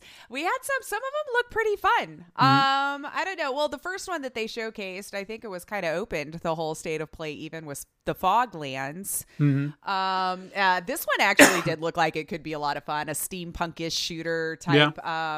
However, the large spiders would be a nope for me. We have an arachnid mode. That would be great. But it's been so long since I VR'd. It would take a while for me to get my legs back, I would think, on this one. But what did you think? I thought it was just an interesting... I liked the I don't know, ambiance they created. It seemed kind of fun. I think the aesthetic kind of got me in a little bit. One thing I was kind of hoping to see with the VR titles is something new, something fresh. How are you taking advantage of the hardware? Yeah. Right. Because the one thing that I've started to notice about a lot of these games is there is a pattern of what kind of game you're offering. And sometimes they don't seem to have any kind of ingenuity in place. It's just like, all right, well, Dad, you got a gun and you go bang, bang, bang, bang, bang, and see, haha, that's what this is for. Or we're just going to have you sit in a room and pick shit up and throw it and be like, look at me, it's all right. VR, baby. Right. So that's why I'm looking for something that looks intriguing. Right. And this, it does kind of have those elements of the other games, but they're putting it in a different kind of package, and the aesthetic. Yeah, I really liked the aesthetic. Yeah, it's selling me on that. So a good maybe. Yeah, solid maybe. Yeah. Check it out. Yeah. I mean, I didn't see anything outside of that seemed so new to it to continue on with. But the other one I saw in there was Green Hell, which I think is, I shouldn't say I think. I know for a fact was a flat game that came out a few years back. So it's being clearly made into VR. So if you like survival games and maybe you already played the Pancake game or whatever we call flat games now, you might like it in VR. I mean, it looks like it's a little bit more polished up. But yeah, I hate to knock on games or whatever, but to me, it just kind of looked like other survival games that I played in the past, like The Forest. And heck, The Forest even has its sequel coming out, Sons of the Forest. Or did it come out already? I don't know. Either way. Try to survive in the Amazon rainforest kind of situation. So if you like survival, I don't see why you wouldn't like it. A little bit different mechanics for you in VR. But I don't know. What did it do anything for you? I mean, clearly it didn't, because I'm having vague recollections of watching the trailer. Because I was looking it up, and even when I saw it, I'm sitting there going, oh, yeah. And that's about where I left it. Yeah, I don't see anything special really coming out. And again, it's a game that's been out already for a little bit, so there's no surprises there. And then Synapse. Yeah. Yeah, I mean, so I first noticed when I went back to watch the trailer that it was muted for copyright, which I found hilarious. So I had to go back to the Sony page. I'm like, what am I doing with my life? Why am I over here? It's because, why are you going to make a trailer you're going to copyright? But I don't. Anyway. Oh, shit. I don't see why, because it was all pew pew sounds. So I'm like, I didn't know, gun sounds are copyrighted. Anyway. I mean, I thought it looked kind of fun. Do you think the game was on rails? Kind of had that sense about it. Maybe just the way they advertise it. Maybe it's not, but it really felt like it was. Maybe a section is. Maybe. Yeah. See, now I personally don't mind that if the game is fun and fast paced, because I loved Blood and Truth. That was on rails, and some other action games that I played like that on PC VR was on rails that I loved, because I could still just kind of dodge around, grab my gun, do all of that stuff. So it was fine for me, not necessarily also having to find my way. Right. The shooting did seem kind of satisfying. And I like having magic and stuff, because you're just not magic in real life, or science, whatever it is that's going on there. Science, magic. I mean, it's from End Dreams, who did Far Cry VR. So if you liked that, then maybe, Far Cry VR Dive into Insanity. You just got to be specific, since I know there's so many Far Cry games. That's true. But I don't know what you think on this one. Looks like I might have enjoyed it more than you. Yeah, I don't know. Every time I see one of these dusky futurist, I don't know, just like the cover art, I'm looking at it and I would immediately go, Yeah. I don't know. Like it looks like the rest. Yeah. It's like no one's doing. It's why I'm just so hell-bent. You have to do something to wow me. Stop making it look like everything else. That's why I don't want to see another Call of Duty, or when they're just like, here's Here's guns. Cool. Here's guns. Here's we're doing super zombies, or we're knights of a thing, and here I don't know. Just it all looks the same. Yeah. And when I see that, and you're not doing anything to impress me beyond, oh yeah, this looks like that game and that game and like that game. It still could be fun, but aesthetically, it just looks dull and boring. And I've seen this 100 times over. Yeah. Well, maybe if you like Isaac Asimov, that'll draw you in more Yeah. too, because it was based off of, one of his books. And I know the Hubs read him, know. So maybe if you're an Isaac Asimov fan, I know and a that VR fan, that seems like a very niche group of people. But Sure. No, I did remember that they kind of pushed that as their selling points, like, hey, Asimov's universe. Right. It's like, right. okay. Yeah. I'm glad. Gotta ride something, I guess. Yeah. So there was only 2 more, so I figured may as well go through them. Yeah, we're doing fine. Let's just do this last one. Before Your Eyes. That seemed more like an experience to me than a full game. So admittedly, this doesn't look like one I would be interested in. You know what? I have got to correct myself. Journey to Foundation is the game with Isaac Asimov. I totally wrote that backwards. So let's do that. I put my one line should have been below my thing. You guys, I don't even write my own notes to make sense for myself. So I apologize. Let's correct that while we have the chance to. Journey to Foundation is the one based off of Isaac Asimov. That's where I was getting confused, because I was I wrote that the that one? sentence above my title for some reason, and then I'm like, that didn't sound right, but here we are. I can confuse myself in an instant. But I did write this note. Now it's coming back to me. It wasn't very smooth sequences. Did you notice? Yeah. Like there was some tearing and some stuff going on in your trailer, which is concerning. Yeah. No, that's bad. I can see moments where it seemed like tracking was lost. Yeah, granted, early design, but you're trying to sell the game. You need your best shots in your trailer, not that. So yeah, it was a little concerning to me because I rewound it a little bit and I slowed it down, and sure enough, it just looks like either tearing or where you would be losing tracking, because I'm sure we've all played VR where where you're holding something but then your hand looks like it's actually 2 or 3 inches below it, like it wasn't done correctly, or what's the word I'm looking for? Where you scan yourself back in, and I guess I don't know the word. Calibrate. There you go. Sure, yeah, calibrate. That sounds fine. So I don't know. They said they're aiming for a fall 2023 release. So I don't know. It needs some more love. If that's what I'm seeing in the trailer, that's all I'll say. So apologies. Journey to Foundation is the Isaac Asimov based on Foundation. Yeah. Now that not did Synapse, kind of it's its own thing.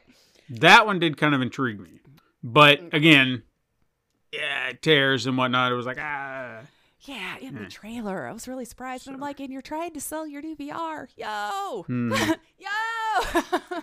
Not this one. So now Before Your Eyes, which was the last one that I believe was showcased as far as a VR game title, which to me looked more like an experience than a game. Sure. Not one I'd necessarily be interested in either, but I can see its charm. Sure. Yeah. Relaxing VR is valid. Maybe it's a maybe. If he happened to be offered to me and for free or something, maybe. I mean, Skybound is behind it, so there's that. I'm trying to keep an open mind, but I don't know. When it says emotional first-person narrative, I like to try to stay dead inside because I don't like to cry. So I always try to not put sad things in my eye holes. But if you like to have emotions and go through that and it's cathartic for you, then, there you go. Sure. But I think this is also a remake from a game that's been out for a little bit, where you had like a blink interaction where you could, if you turned on your webcam, apparently, you could scan yourself in and do that with the regular game too. But now with the VR, it should be tracking your eyeballs. So if you blink or something. Although, would you notice? Because you're blinking. You never know. Because I feel like my eyes were closed for that second anyway. Would I notice if it happened in game? These are the questions that I have. That's true. It's very true. My eyes are closed. How good is this feature to me, really? But anyway, I don't know. What'd you think? Yeah, maybe. The design aesthetic felt familiar. Like I'd seen that in other games before, but not in a bad way. There was another one, June. Oh, last day of June? Yeah, kind of maybe a little. A little of, what's that other, the Goose Game kind of where. Oh, maybe, with the coloring. Yeah. Yeah. There are various aesthetics that I've seen in other games. And again, not in a bad way, familiar in that aspect to where it's like, oh, yeah, okay. So it's a little inviting in that way, but, kind of seen it before in a way, so not in a bad way, but. So, I mean, kind of a weird, I guess, first lineup for, I guess this is what you get right now if you have PSVR 2. These are the games that are coming out. Sure. And then unless there was a game that I skipped. I know I skipped Destiny and stuff because I don't think we play it. And maybe you all do, but, Destiny 2 Lightfall, that's a thing. Launching this week, I guess. If you like it, there you go. You got some more stuff. And, of course, Naruto Boruto. I don't know that we know anything about those guys. My wife knows about Naruto, and even she's watching it going, they got voice actors back. So you did that. That's about it. And I was like, you did a thing. Good for you. And Baldur's Gate 3 is coming to PlayStation 5, if you were looking forward to that too. I'm sure somebody out there so mad that I snoozed on that, but I'm sorry, nothing about it appeals to me in the slightest. It's not mine either. But the only other little quick get that I wanted to mention last week too, did you see that Sony is developing wireless earbuds for the PS5? I kind of love this idea. I kind of love this.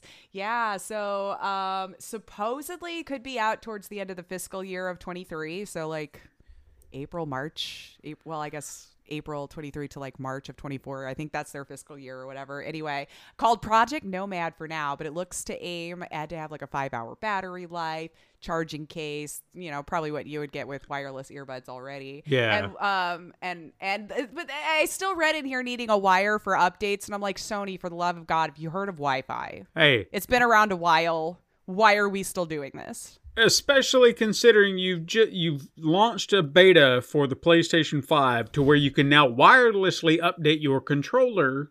Let's get on board, man. Let's stop it with the wires. Like, Jesus Christ. Anyway. Jesus Christ. But, when I was reading the release date time, I feel like it's around the same time they were talking about, like, your kind of piecemeal PlayStation where like you can get the detachable CD drive if you wanted or this. So it's like, are we, I don't know, is it going to be some bigger launch towards the end of the year that we know of with all of this stuff? Anyway, I just thought it was neat to finally get like a wireless option for console. They might have them on other ones, but if they're going earbuds and they are of top quality, I mean, granted, I know they're probably going to cost upwards of $100 for at least, because I'd think a bill $30 at least. But yeah, I have 2 sets of earbuds. One was a cheap Amazon branded wireless. They kind of look like the Apple where they've got the little I don't know what the hell you call them. Looks like you got shit hanging out of your ears. Oh yeah, the Apple iBuds or whatever. Yeah, they have a very similar design aesthetic. Sound is kind of like, it's fine. It's manageable for whatever. If you're just doing something quick and you just want some quick earbuds, it's fine. Sure. But then I thought, you know what? Let's invest a little deeper. I want to get some genuine earbuds that are going to cost a little extra. I did my research, tried to find what I wanted to get. Got some Galaxy earbud, whatever the more recent type were at the time when I got them. Mm-hmm. Completely different. Wholly different. They're really the sound. The sound quality? So immersive. The setting on there where you can kind of do the noise reduction and everything like that. Oh God, I love that. Like there's even times that I've listened to songs I have heard time and again, and I hear new things through these buds, whether it's like another instrument or something in the background that I've never heard before, and now I can hear it. And it just blows my mind sometimes. I'm like, holy shit, how have I never heard this before? And now I hear it. Good quality sound, man. So if Sony can do that, yeah, I'm in. Especially with all the extra stuff that they have going on in there, because sometimes there's stuff that's only coming out of your controller. Yeah. So like that sound, I wonder how you could do that to make it in the bud too. I would be all in for it. Absolutely. Yeah. If they put it to that quality. Mm-hmm. So we'll see. I hope so. I mean, I guess we'll see later on this year if it actually releases. I don't know what it'll eventually be named. I just know Project Nomad is what it is doing right now. And if you could actually get 5 hours out of it, I think that would be pretty solid too, honestly. For sure. I mean, that seems about fair for wireless earbuds these days, but you know, I don't know. It depends on, I guess, how long you're really using stuff. But that's all I got. And I feel like that would be great to go into our, well, I should see. Do you have anything else before you start your headliner today? I don't. We're going to jump right into it. Let's do it. I'm excited. I am excited for this one. Talking about the PlayStation VR 2, baby. And you're probably thinking, how the fuck? Right? Well, you see, Sony came a knocking on my door a couple of months back and said, hey, do you want one of these PlayStation VR 2s we're coming out with? Because if you do, we've got a ticket for you. And here's what's going to happen is you got 72 hours to make up your mind. And if you want it, cool. If you don't. Oh, I love that. So I thought about it. I did. And I was like, I got 3 days to figure this out. All right. And I figured it out. And I pre-ordered, and I got it. So this is not a sponsored video. I bought this with my own monies, and I know it was expensive because I didn't just get the base. I got a whole bundle. You just did it all. Yeah, I was just like, shit, if I'm going to do it, let's do it upright. Let's get the whole thing. So I got... This is why you work. Exactly. I say. If I didn't feel like I could afford it, I wouldn't have done it. Exactly. So I got the actual... head system itself with the controllers, got a charging dock, and then a code for Horizon Call of the Mountain, which I will talk about along with some other games, because I didn't just stick with one thing. I wanted to try a little variety as I did it. So getting it out of the box, you know, you've seen the unboxings. You can go on IGN, see all that crap. You get what you get. The controllers, they're well designed. You see that kind of more Oculus, I guess, or like Meta Quest kind of stuff where it kind of wraps around your hand. Feels very intuitive, but I'm not used to that. Okay? So that's something I'm going to talk about a little later. Is it felt like a new learning curve for me since I was only using these stupid ass wands that they made me for all use. this time. Yeah. So now this has now become something that I'm having to relearn in some aspects. Putting on the headset, it took, I don't know why my dumbass was not getting it because when I first put it on, I felt something jabbing into my forehead. I was like, this is not comfortable at all. And then I readjusted it and then I was like, oh, there we go. So I just didn't have it on my head right. It fits wonderfully. It doesn't feel weighty or anything like that. I guess no different than, I would feel slightly different. It doesn't feel as weighty as the other one did. Like it feels like it's lost a little bit. Lighter? Ooh. I wouldn't say too much lighter, but for the extended amount of time that I've been in it, it never felt like it started to weigh down my head. Like your neck was starting to get a little sore. Yeah. You got to a point where it's like, oh shit, it's just feeling too heavy. And there could be a lot to the connective portion of that, which we've seen, or you may have seen, which is just the one cable, the USB-C cable. It's just that simple. Plug and play. You have removed all this extra box bullshit that you don't need. The camera, right? Granted, and the camera, thank God. Yeah. So, on one hand, I do appreciate that they've simplified it, but we're still connected. Now, that being said, there is a benefit to being connected in what you get graphically on the inside because it's not having to run through the headset itself. It's still running via the PlayStation being then projected here. So I get the benefits of being connected. But I'm getting ahead of myself. We'll get to that in a moment. As you get it on, you'll have to go through, obviously, your calibration process, your setup process. I got a little excited early on. They will tell you, don't put this shit on yet. You know, it's like, just work through all this other stuff. We'll tell you when to put it on, because I put it on one and like, hey, take it off. And they're like, nah. And I was like, all right. I was like, I just thought it's time. And it's like, just wait a minute. Listen like, to all right, us. fine. So you'll go through the entire calibration process.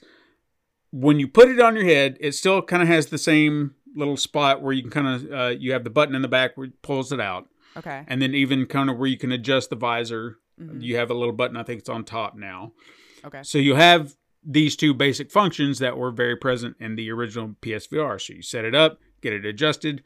The new addition that I love is the lens adjuster, because it adjusts side to side. So if maybe your eyes are not parted the same way as someone else, they can adjust it to you mean get the OSI setting? Yeah. So you can kind of pinch it closer to your eyes, or you can kind of move it out. So essentially it's your focus. So you're going to sit there and adjust it to where you are starting to see. You adjust it until it feels absolutely clear for you. Can you move it forward and backward? Like if you wore glasses? That would be where your visor adjustment would kind of come in. So you would set it in. I feel like that OSI setting, I hope I'm saying that right, was on my Oculus. I thought the original PlayStation had that. It did not. No. Oh. Because that was always something that always frustrated me, is because when you would kind of set it on your face. Oh, you had to have it like just right. Yeah. And you're always kind of doing this little thing where you're adjusting it, saying it's like, oh man, it looks kind of fuzzy. What did I do wrong? Yeah. But with this, you can kind of adjust. Again, you have your face, get that where you want it. And then if you feel that's comfortable, adjust the lenses to where everything looks as clean as it's going to look for you. And just that's where it's at.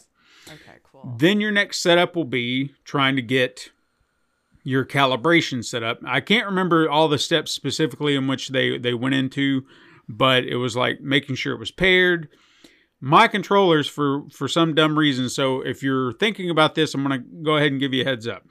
I set my controllers up before I even touched it, because I thought, well, I don't have time to really play with it at this moment, so I'm going to go ahead and put them on the charger.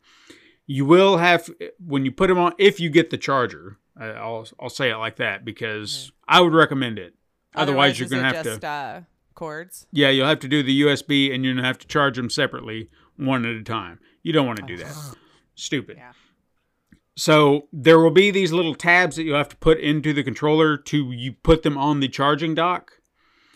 So if you put them on there first, you're going to have to take those back out to then pair the controllers on the PlayStation, because they want them wired in first. Because of course they do. Then you can unhook it and do that. So I didn't know if they were going to have a charge. I was like, well, let me go ahead and just plug them up, and that's that. And again, I didn't know what the process of setup would be.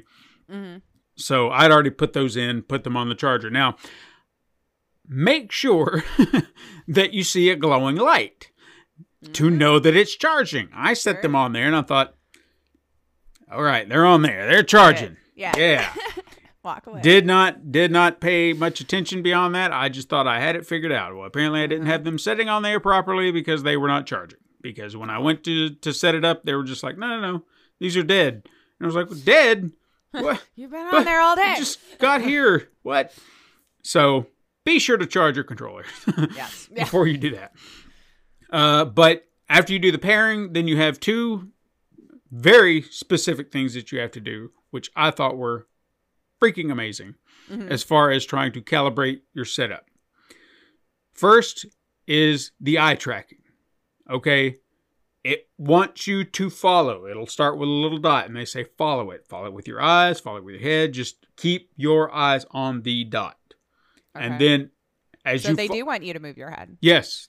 Well, not always, but it'll tell you what to do. Okay. But just listen. It just says pay attention, keep your eyes on the dot. Okay. And I thought, all right, fair enough. So I would just follow it around. I even at one point thought I wasn't doing it well enough. Like maybe I took my eyes off of it, or I didn't move fast. I don't know. I got paranoid. But I did that, and then they will then ask you to look at certain things to see if it calibrated properly, and it worked. And I've even checked it again just to be sure. Nice. Your eyes are doing the work. You have to keep that in mind. So it threw me off in a game, and I will talk about that later. I can imagine if like you're just moving your eyes and the game goes with you. That would be kind of interesting. The best way to really see it is like after I did the calibration and then wanted to go back and just double check it, I went back in and did the eye tracking, and they said, just look around at all the dots and see how your calibration looks. Every time my eye went to a dot, boom, boom, boom, boom. And I was like, that's cool. Freaking cool. Yeah, so it is tracking my eye movements precisely.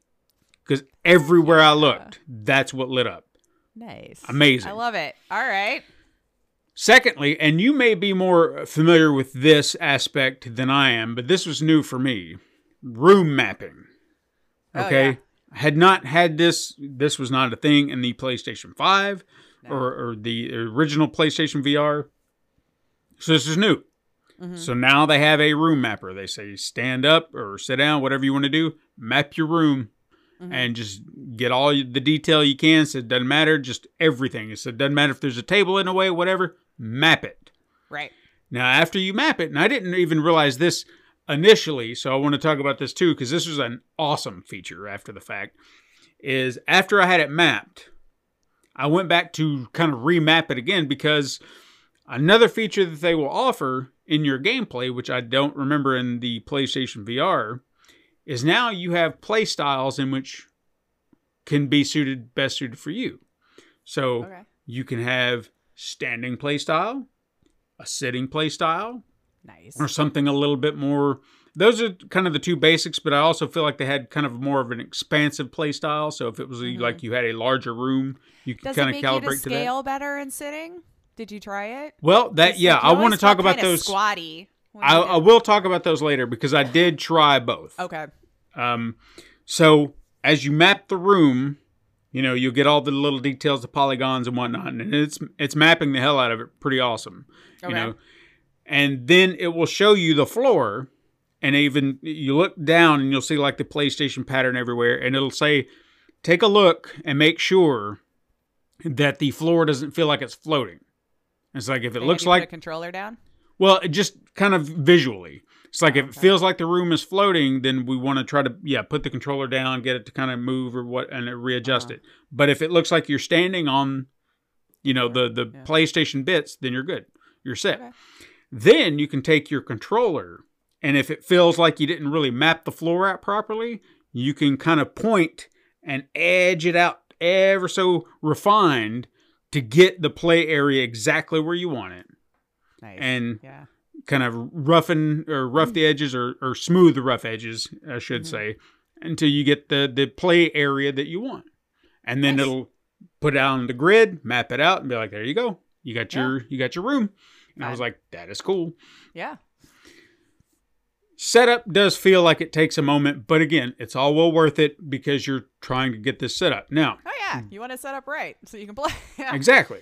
So game-wise, I had 3 options, okay? Now, one, obviously, was Horizon Call of the Wild. That's what came with it. I did also purchase Star Wars Tales from Galaxy's Edge because Star Wars. And I thought, from everything that I'd seen, I thought this would be kind of fun, not really had... I've done a few Star Wars VR, but this just seemed different enough that I was like, I want to try it out. And then this one we already had, but I thought this would be also an interesting take on it to try out No Man's Sky, since they've recently done their VR update. And I feel like maybe I tried to do VR with No Man's Sky once before, but it just wasn't. Kind of hard. It wasn't happening on the original. Yeah. So I thought, well, we'll give it a try with this. So starting with Horizon, I did start sitting down, okay? Because I didn't want to remap the room and move tables and whatnot. And I was like, well, let's just keep it simple and see how this works. This does not feel like a game that needs to be played sitting down because I feel like you're very active and what you're going to be doing, sure, that you kind of need to move a lot. Visually, it was stunning to see how much cleaner it looked. I know that the screen door effect is one thing that we continue to hear about. I was going to ask. At times, I don't feel like I see it. And then other times I do. I don't know if that's me and my eyesight, or if maybe I didn't adjust something, because there are moments that it just looks very, very clean. In fact, I've heard about the technology for the VR and the eye tracking. It's supposed to flood the processing power to everything you're staring at. So no matter what you're looking at, your eyes are always going to be getting the best picture possible. And which I guess is IRL, right? Because off to your peripheral, you're not looking at it as well. Yeah. So I tried to kind of keep that in the back of my head. It's like, well, maybe that's what's happening. And I just wanted to focus. And at times I felt like I was getting the best picture possible. And again, miles away from the original. I'll say that wholeheartedly. But I would occasionally, at least in Horizon, did I see kind of a screen door effect aspect at times. That does kind of suck to hear, though. But so I could, given time, maybe I don't know. But I do want to make that clear that I did see it for myself. Other people could say, because the very first time I played it, I didn't feel like I saw it. Second time I really got into it, and then it changed, and I really started looking into it. Now, second time through, I did stand. I remapped everything, kind of changed my room up. Definitely much better play experience, because now I feel like I'm a little bit more active. Only problem is that there's a ceiling fan right above me, so I have to be very, very careful. And I wish I had a room. A hanging light in the living room that's taking a beating. Yeah, because I did hit it once and turned off the light somehow, so I was like, shit. So I'm trying to be cognizant of where it's at, and I need a better playroom, especially with the VR. It sucks. But far and away, it's so much better to play standing up, being active. You actually move by holding two buttons on the controllers and moving your arms, so you will feel like you're getting a workout. Furthermore, when you're having to use your bow, I did a practice run, and this is where I noticed that standing definitely needed to kind of change. Is when I was sitting, I encountered a Watcher, I think it is, from Horizon. One of the most common little robots, got the tail, the one eye, and whatever. I just felt like I didn't die. I don't know how the hell I didn't die, but I struggled to fight because I was fumbling with my bow and everything, because you do the kind of reach behind your back, you aim. And I just wasn't, of course, I'm sitting down and my arms are hitting the chair and I'm just like, I can't do anything. So I felt like I was struggling. I was like, no, I got to stand up. So stood up later on, did that. Much better at combat, but I still feel like there are some elements to combat that I'm still struggling with, because you have to hold buttons and then, move your controllers a certain way to dodge, to dash. Then you have to also kind of keep your eyes on your enemy. So there's a lot going on, and I'm, again, not very well versed in VR technology that I know exactly what to do or how to move it, and I don't even know where all the buttons are yet.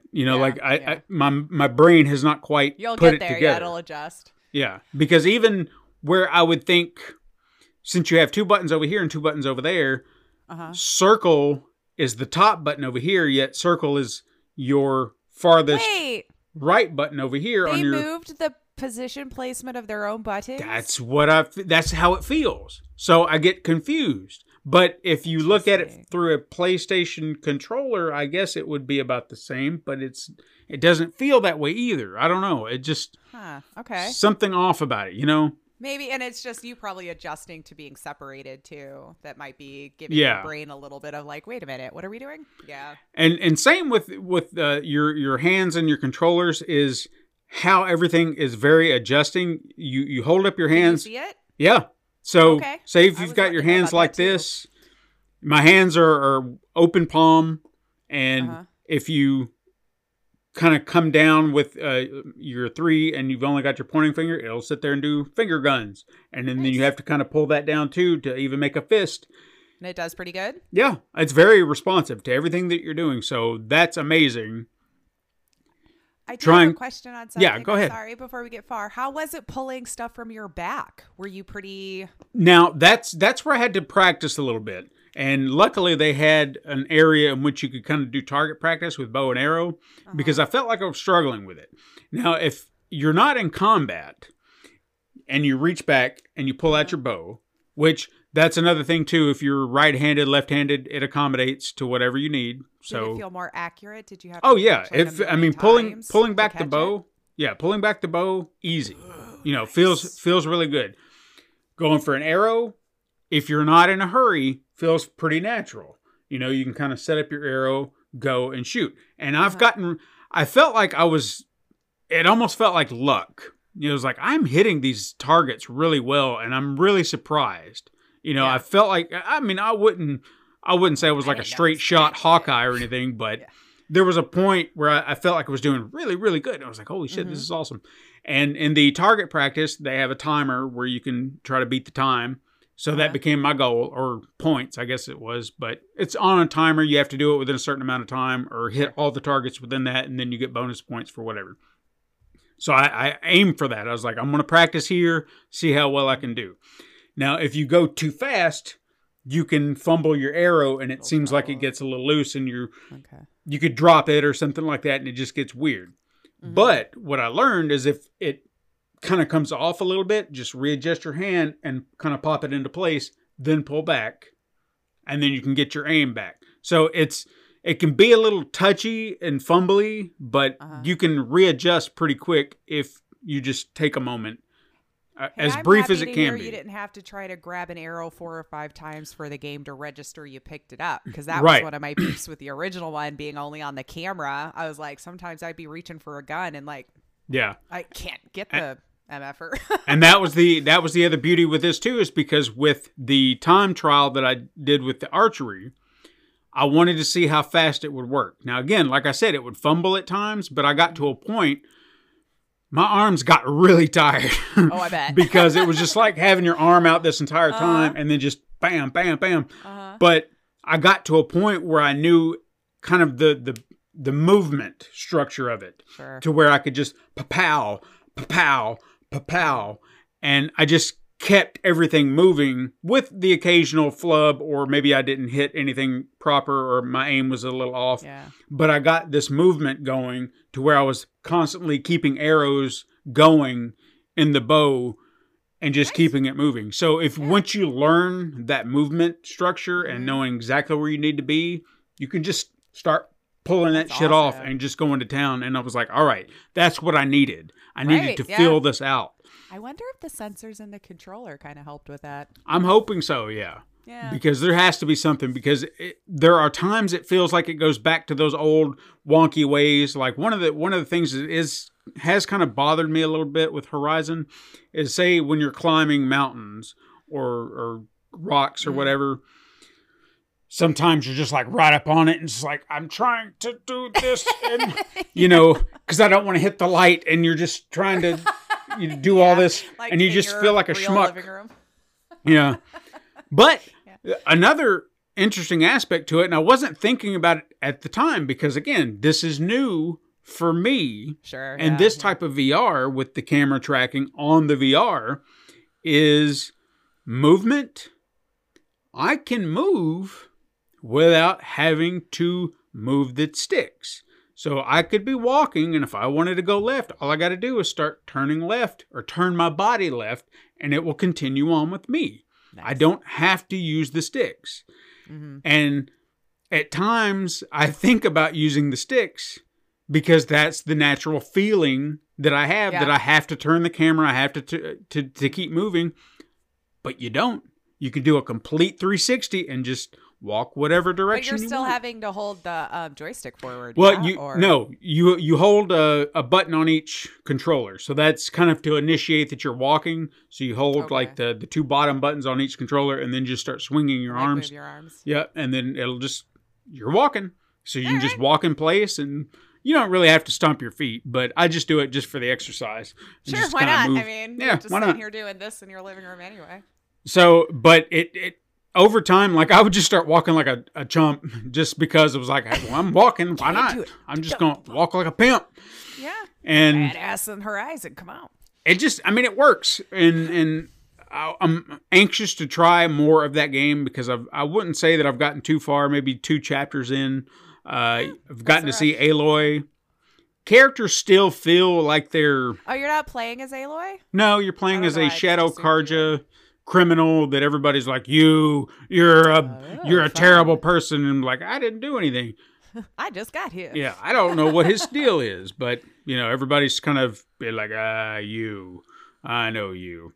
But I don't know if you've ever thought this in video games or in VR games. People kind of feel like their bodies are just, like they may be standing side by side to you, but their heads seem so small. Like you just feel like you could squeeze it with your hand. Kinda, yeah. Yeah. And still there. People just feel smaller than they actually are, or they just look small. Yeah. And granted, I'm not on top of them or anything like that, but you just feel like you grab their head and just, like, I'm crushing your head. I'm crushing your head. Why are you so little? But no, Horizon's been a lot of fun. Then I tried a little bit of Star Wars Galaxy's Edge. Visually, this game looked much better on that screen door effect. Like I noticed a complete difference. There was just you mean it had far less? Yes. Like it seemed so much cleaner when I was looking at it. Now again, I could be wrong. I have to come back to it because I didn't play it very long. I was just trying to try different things out. But there was something about it that just felt different. It looked different. It just, I don't know. There was something about it. It was just making me go, all right, this is really cool. So I'm looking forward to really deep diving into that. But again, I think it's a game I need to try standing up because I was trying it sitting down. And I had that moment where you're trying to grab stuff off a table, put it in your inventory, and then I would drop it, and then I'd try to go and pick it up, and then my hand would hit the floor, but I wasn't quite there yet. And it was your like feet were still like another 2 feet down. I'm like, well, I can't get that. I guess we're stuck.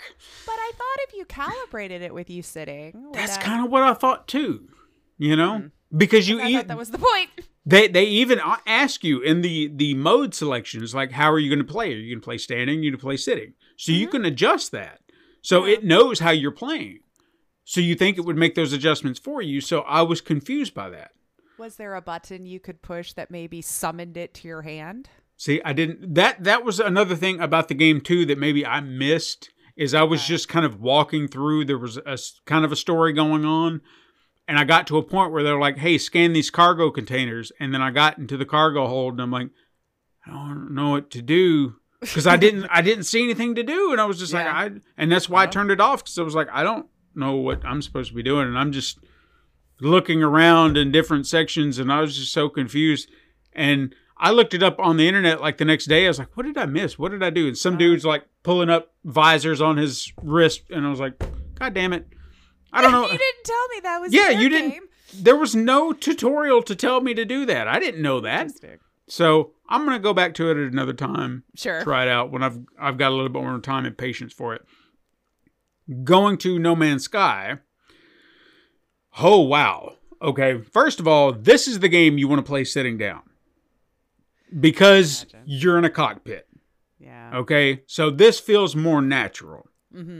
And they also kind of have this, and Star Wars had this too, but they also kind of gave you the option to where you could walk, I guess kind of like Resident Evil 7 did. But they also have the point, and it was very intuitive, and I kind of appreciated that with Star Wars and No Man's Sky, is all you had to do was take the controller or the control stick, point it in a direction as far as I guess you could kind of possibly go with it with an arc. And then that would be your move. And then you could do it again and again, just as fast as you wanted to. You just had to know exactly where you're going to adjust. So that was kind of nice. And they said you can use that if you don't want to do the actual movement to kind of reduce motion sickness, which, fair point. Because with No Man's Sky, motion sickness came into effect. Oh, I'm sure. So I uploaded that. Floating through the open space where you're seeing all the different planets from a distance or whatever, that was already kind of like, whoa, okay, this is new because I've never seen it this all around massive. You. Yeah. Yeah. And then get to my base. Now my base, based on how I've seen it in the regular version of the game versus the VR version, it seemed very open and bigger than I've seen it. I mean, it's a big space, but I've never seen it from this perspective with the detail. So I was like, okay, this is neat. Walk out to my ships, go walk to my ship. Looks huge because why wouldn't it? Right. I get in, and this is where I had the learning curve because I didn't know how to get my ship started. Mm-hmm. Once I finally did, flying it was a bitch because you have like an old arcade style control stick over here, and then you have your forth and back lever over here. So here's your speed and here's your adjusting. So you've got to really know how to fly, and the controller does help because of the way it's situated. Yeah, I feel like they got to be more comfortable too to hold. It was. Yeah. It just took some time to get adjusting the right, because I started spinning. I started going in loops. I was like going everywhere. I was like, oh my God, I'm going to throw up. But I did go out to space just to get a sense of everything. Mm-hmm. Holy shit. Beautiful. Like, it's just amazing that this depth, that VR creates that for you. Like, well, you see it on the screen and you're like, yes, that's a big planet. I get it. But when you see it from that perspective, it just blows your mind. It's like, holy shit, that is huge. You know, everything looks massive. And it's just like, oh man, I've never in my life seen anything like it, but it's just amazing. But I pretty much went into space with my ship, came back down, and then tried to make my way back to where I was. But just to try and get a feel for the ship. And it took a lot, but I got it. I felt like I was finally getting it by the time I got to the end of it. And like I said, it felt more natural being seated because this is a ship game. And if that's what you're doing, then sure. I don't know how it would fare being on the ground. If you're doing the ground exploration or whatnot, could be rough. I don't know. Mm-hmm. But again, 3 different experiences, 3 different games, trying to get a sense of this VR set. I definitely say miles ahead of where they were. Sure, okay. Definitely the controllers are so much better. I didn't even mention they have earbuds that you now plug into the head, like the VR headset. So they are automatically in the back, and then you can just kind of plug them in. Oh, so it is buds still. Yes, okay. But when you were talking about those earbuds they were talking about, that would be a great replacement for this. They're fine. But if you can do more immersive sound, because I can kind of still hear everything, which I guess to a point is actually okay. It's actually good. You should probably know what's going on around you a little bit, Because genuinely, I kind of, when I really got into... Accidentally take out your kid or something? Yeah. Oh, well, see, that was actually the beauty of having Katrina there, is she was watching me, kind of being my backup, because I could hear her, and she'd be like, you're too close, you're too close. And I would kind of reach out my foot saying, too close to what? And she's like, you're about to hit the TV. And I'm like, oh. So, but funny enough, you can see the grid if you start to go off the beaten path. Well, I was thinking that's why you map out your room, right? So it could warn you. So at some point, you'll start to see it. And that's where it kind of would throw me because I was like, where am I at? And I've thought about, since you can actually map it out, maybe adding some notches or something in the map. So this gives you an idea where you are. You know what I'm saying? Like, look at... Or give yourself, like, a foot before a TV so you're not actually having to hit it first. You know, you see the wall. You know you've still got a foot, so I better back up a little bit. Yeah, that's actually a good point, too. But, no, the grid will come up and be like, whoa, you're a little off. Danger! You're about and then I would start to figure out, okay, where I'm at. Because when I started, I was facing the TV. When I got out of it, the TV was to my right. And I was like, where did I turn around? Now, I know I turned around, but it's just funny. I don't realize where I've moved to or anything. Mm-hmm. So, plus, and I haven't mentioned this, and I know we're going long. I'm about to wrap it up. Sorry, guys, but you love it. But take us in chunks. The best feature is they have a see-through feature which you press a yeah, button. that inside out or whatever. And then it's essentially the cameras turn on, and then you can see everything around you. So you don't have to come out of the VR. You just hit that button and then it's like, nice. Take a peek. Yeah. And you're like, everything cool? And then you're back in. Nice. Really awesome feature. I really enjoy that. As far as the price point goes, I know that's the big point of contention that a lot of people have had.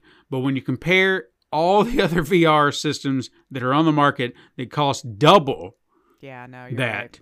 This is a steal. And it's definitely worth the money. And you don't have to have Facebook. Exactly.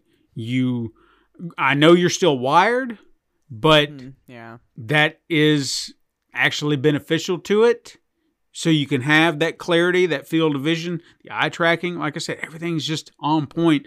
It does still have those little hiccups and glitches that you get in VR. I even encountered one where I don't know what the hell I did. It may have been where I turned the light off, but the game lost tracking on me for a minute, and I was like, oh shit, what did I do? Yeah, it kind of does need the light to bounce off of things, I think.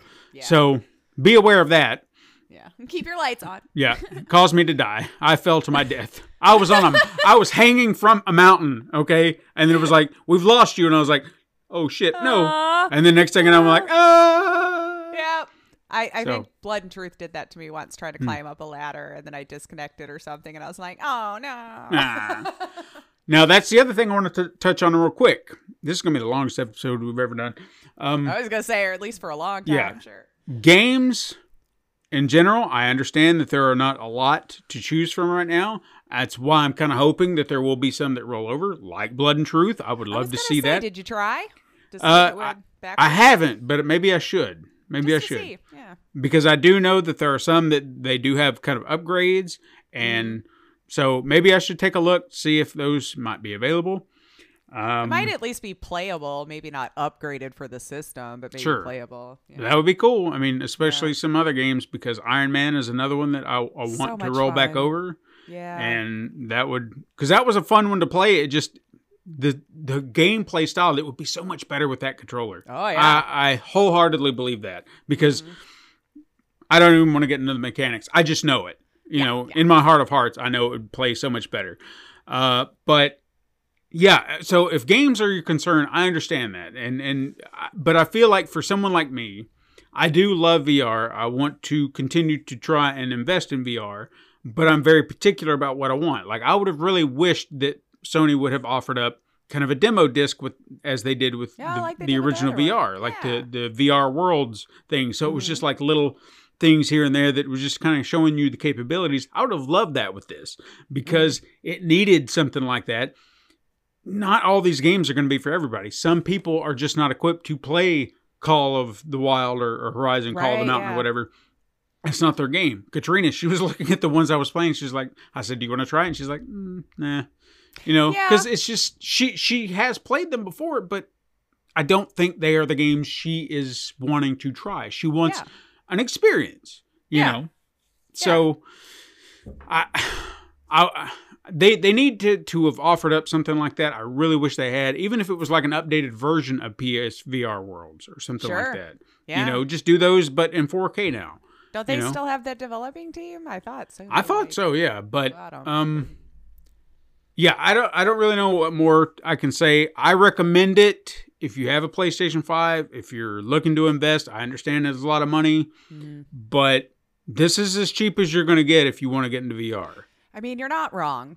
PC VR is expensive. Yes, the Oculus, what's it called now? The wireless one, Quest. Yeah, the Quest. I mean, it's definitely a more entry level. I think even it's now $499. Like, it was $399, but I think they even upped the price of that. So, I mean, yeah, a little cheaper, but I feel like there's a lot more baggage that comes with it. Yeah. Plus, you're getting 4K optics. You're getting a lot of great features. The control. I mean, a lot of it is what you're getting. You're getting a lot of bang for your buck. Just for what you may or may not think you're getting. I think this is probably one of the better VR models you're going to get your hands on for this price. Well, hopefully they invest more in developing teams to come to there, because they're still the only console that does VR, right? I know Switch had the one that you could make out of boxes or whatever. That doesn't count. But I don't know like how in depth it was.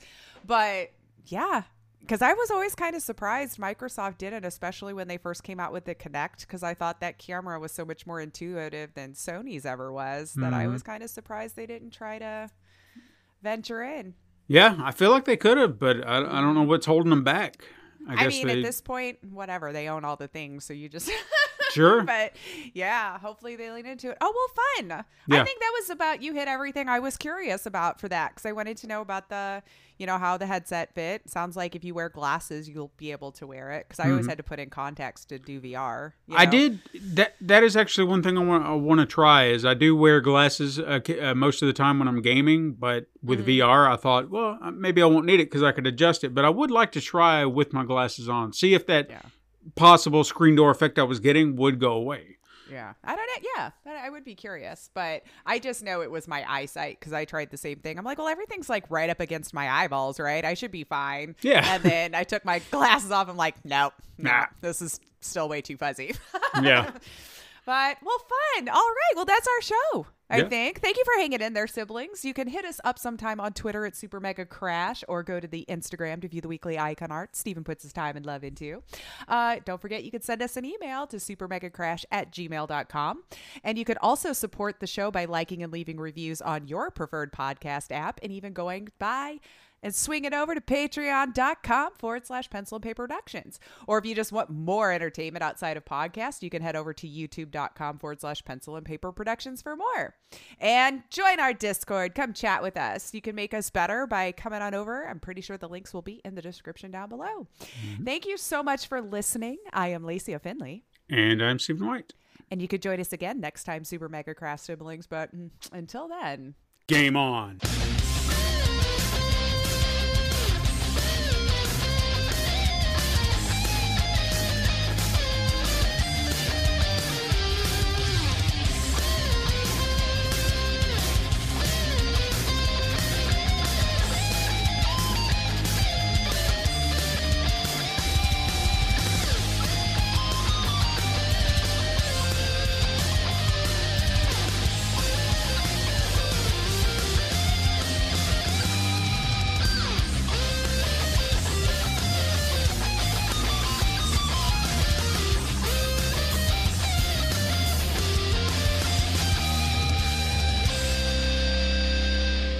This has been a Pencil and Paper Podcast Network production.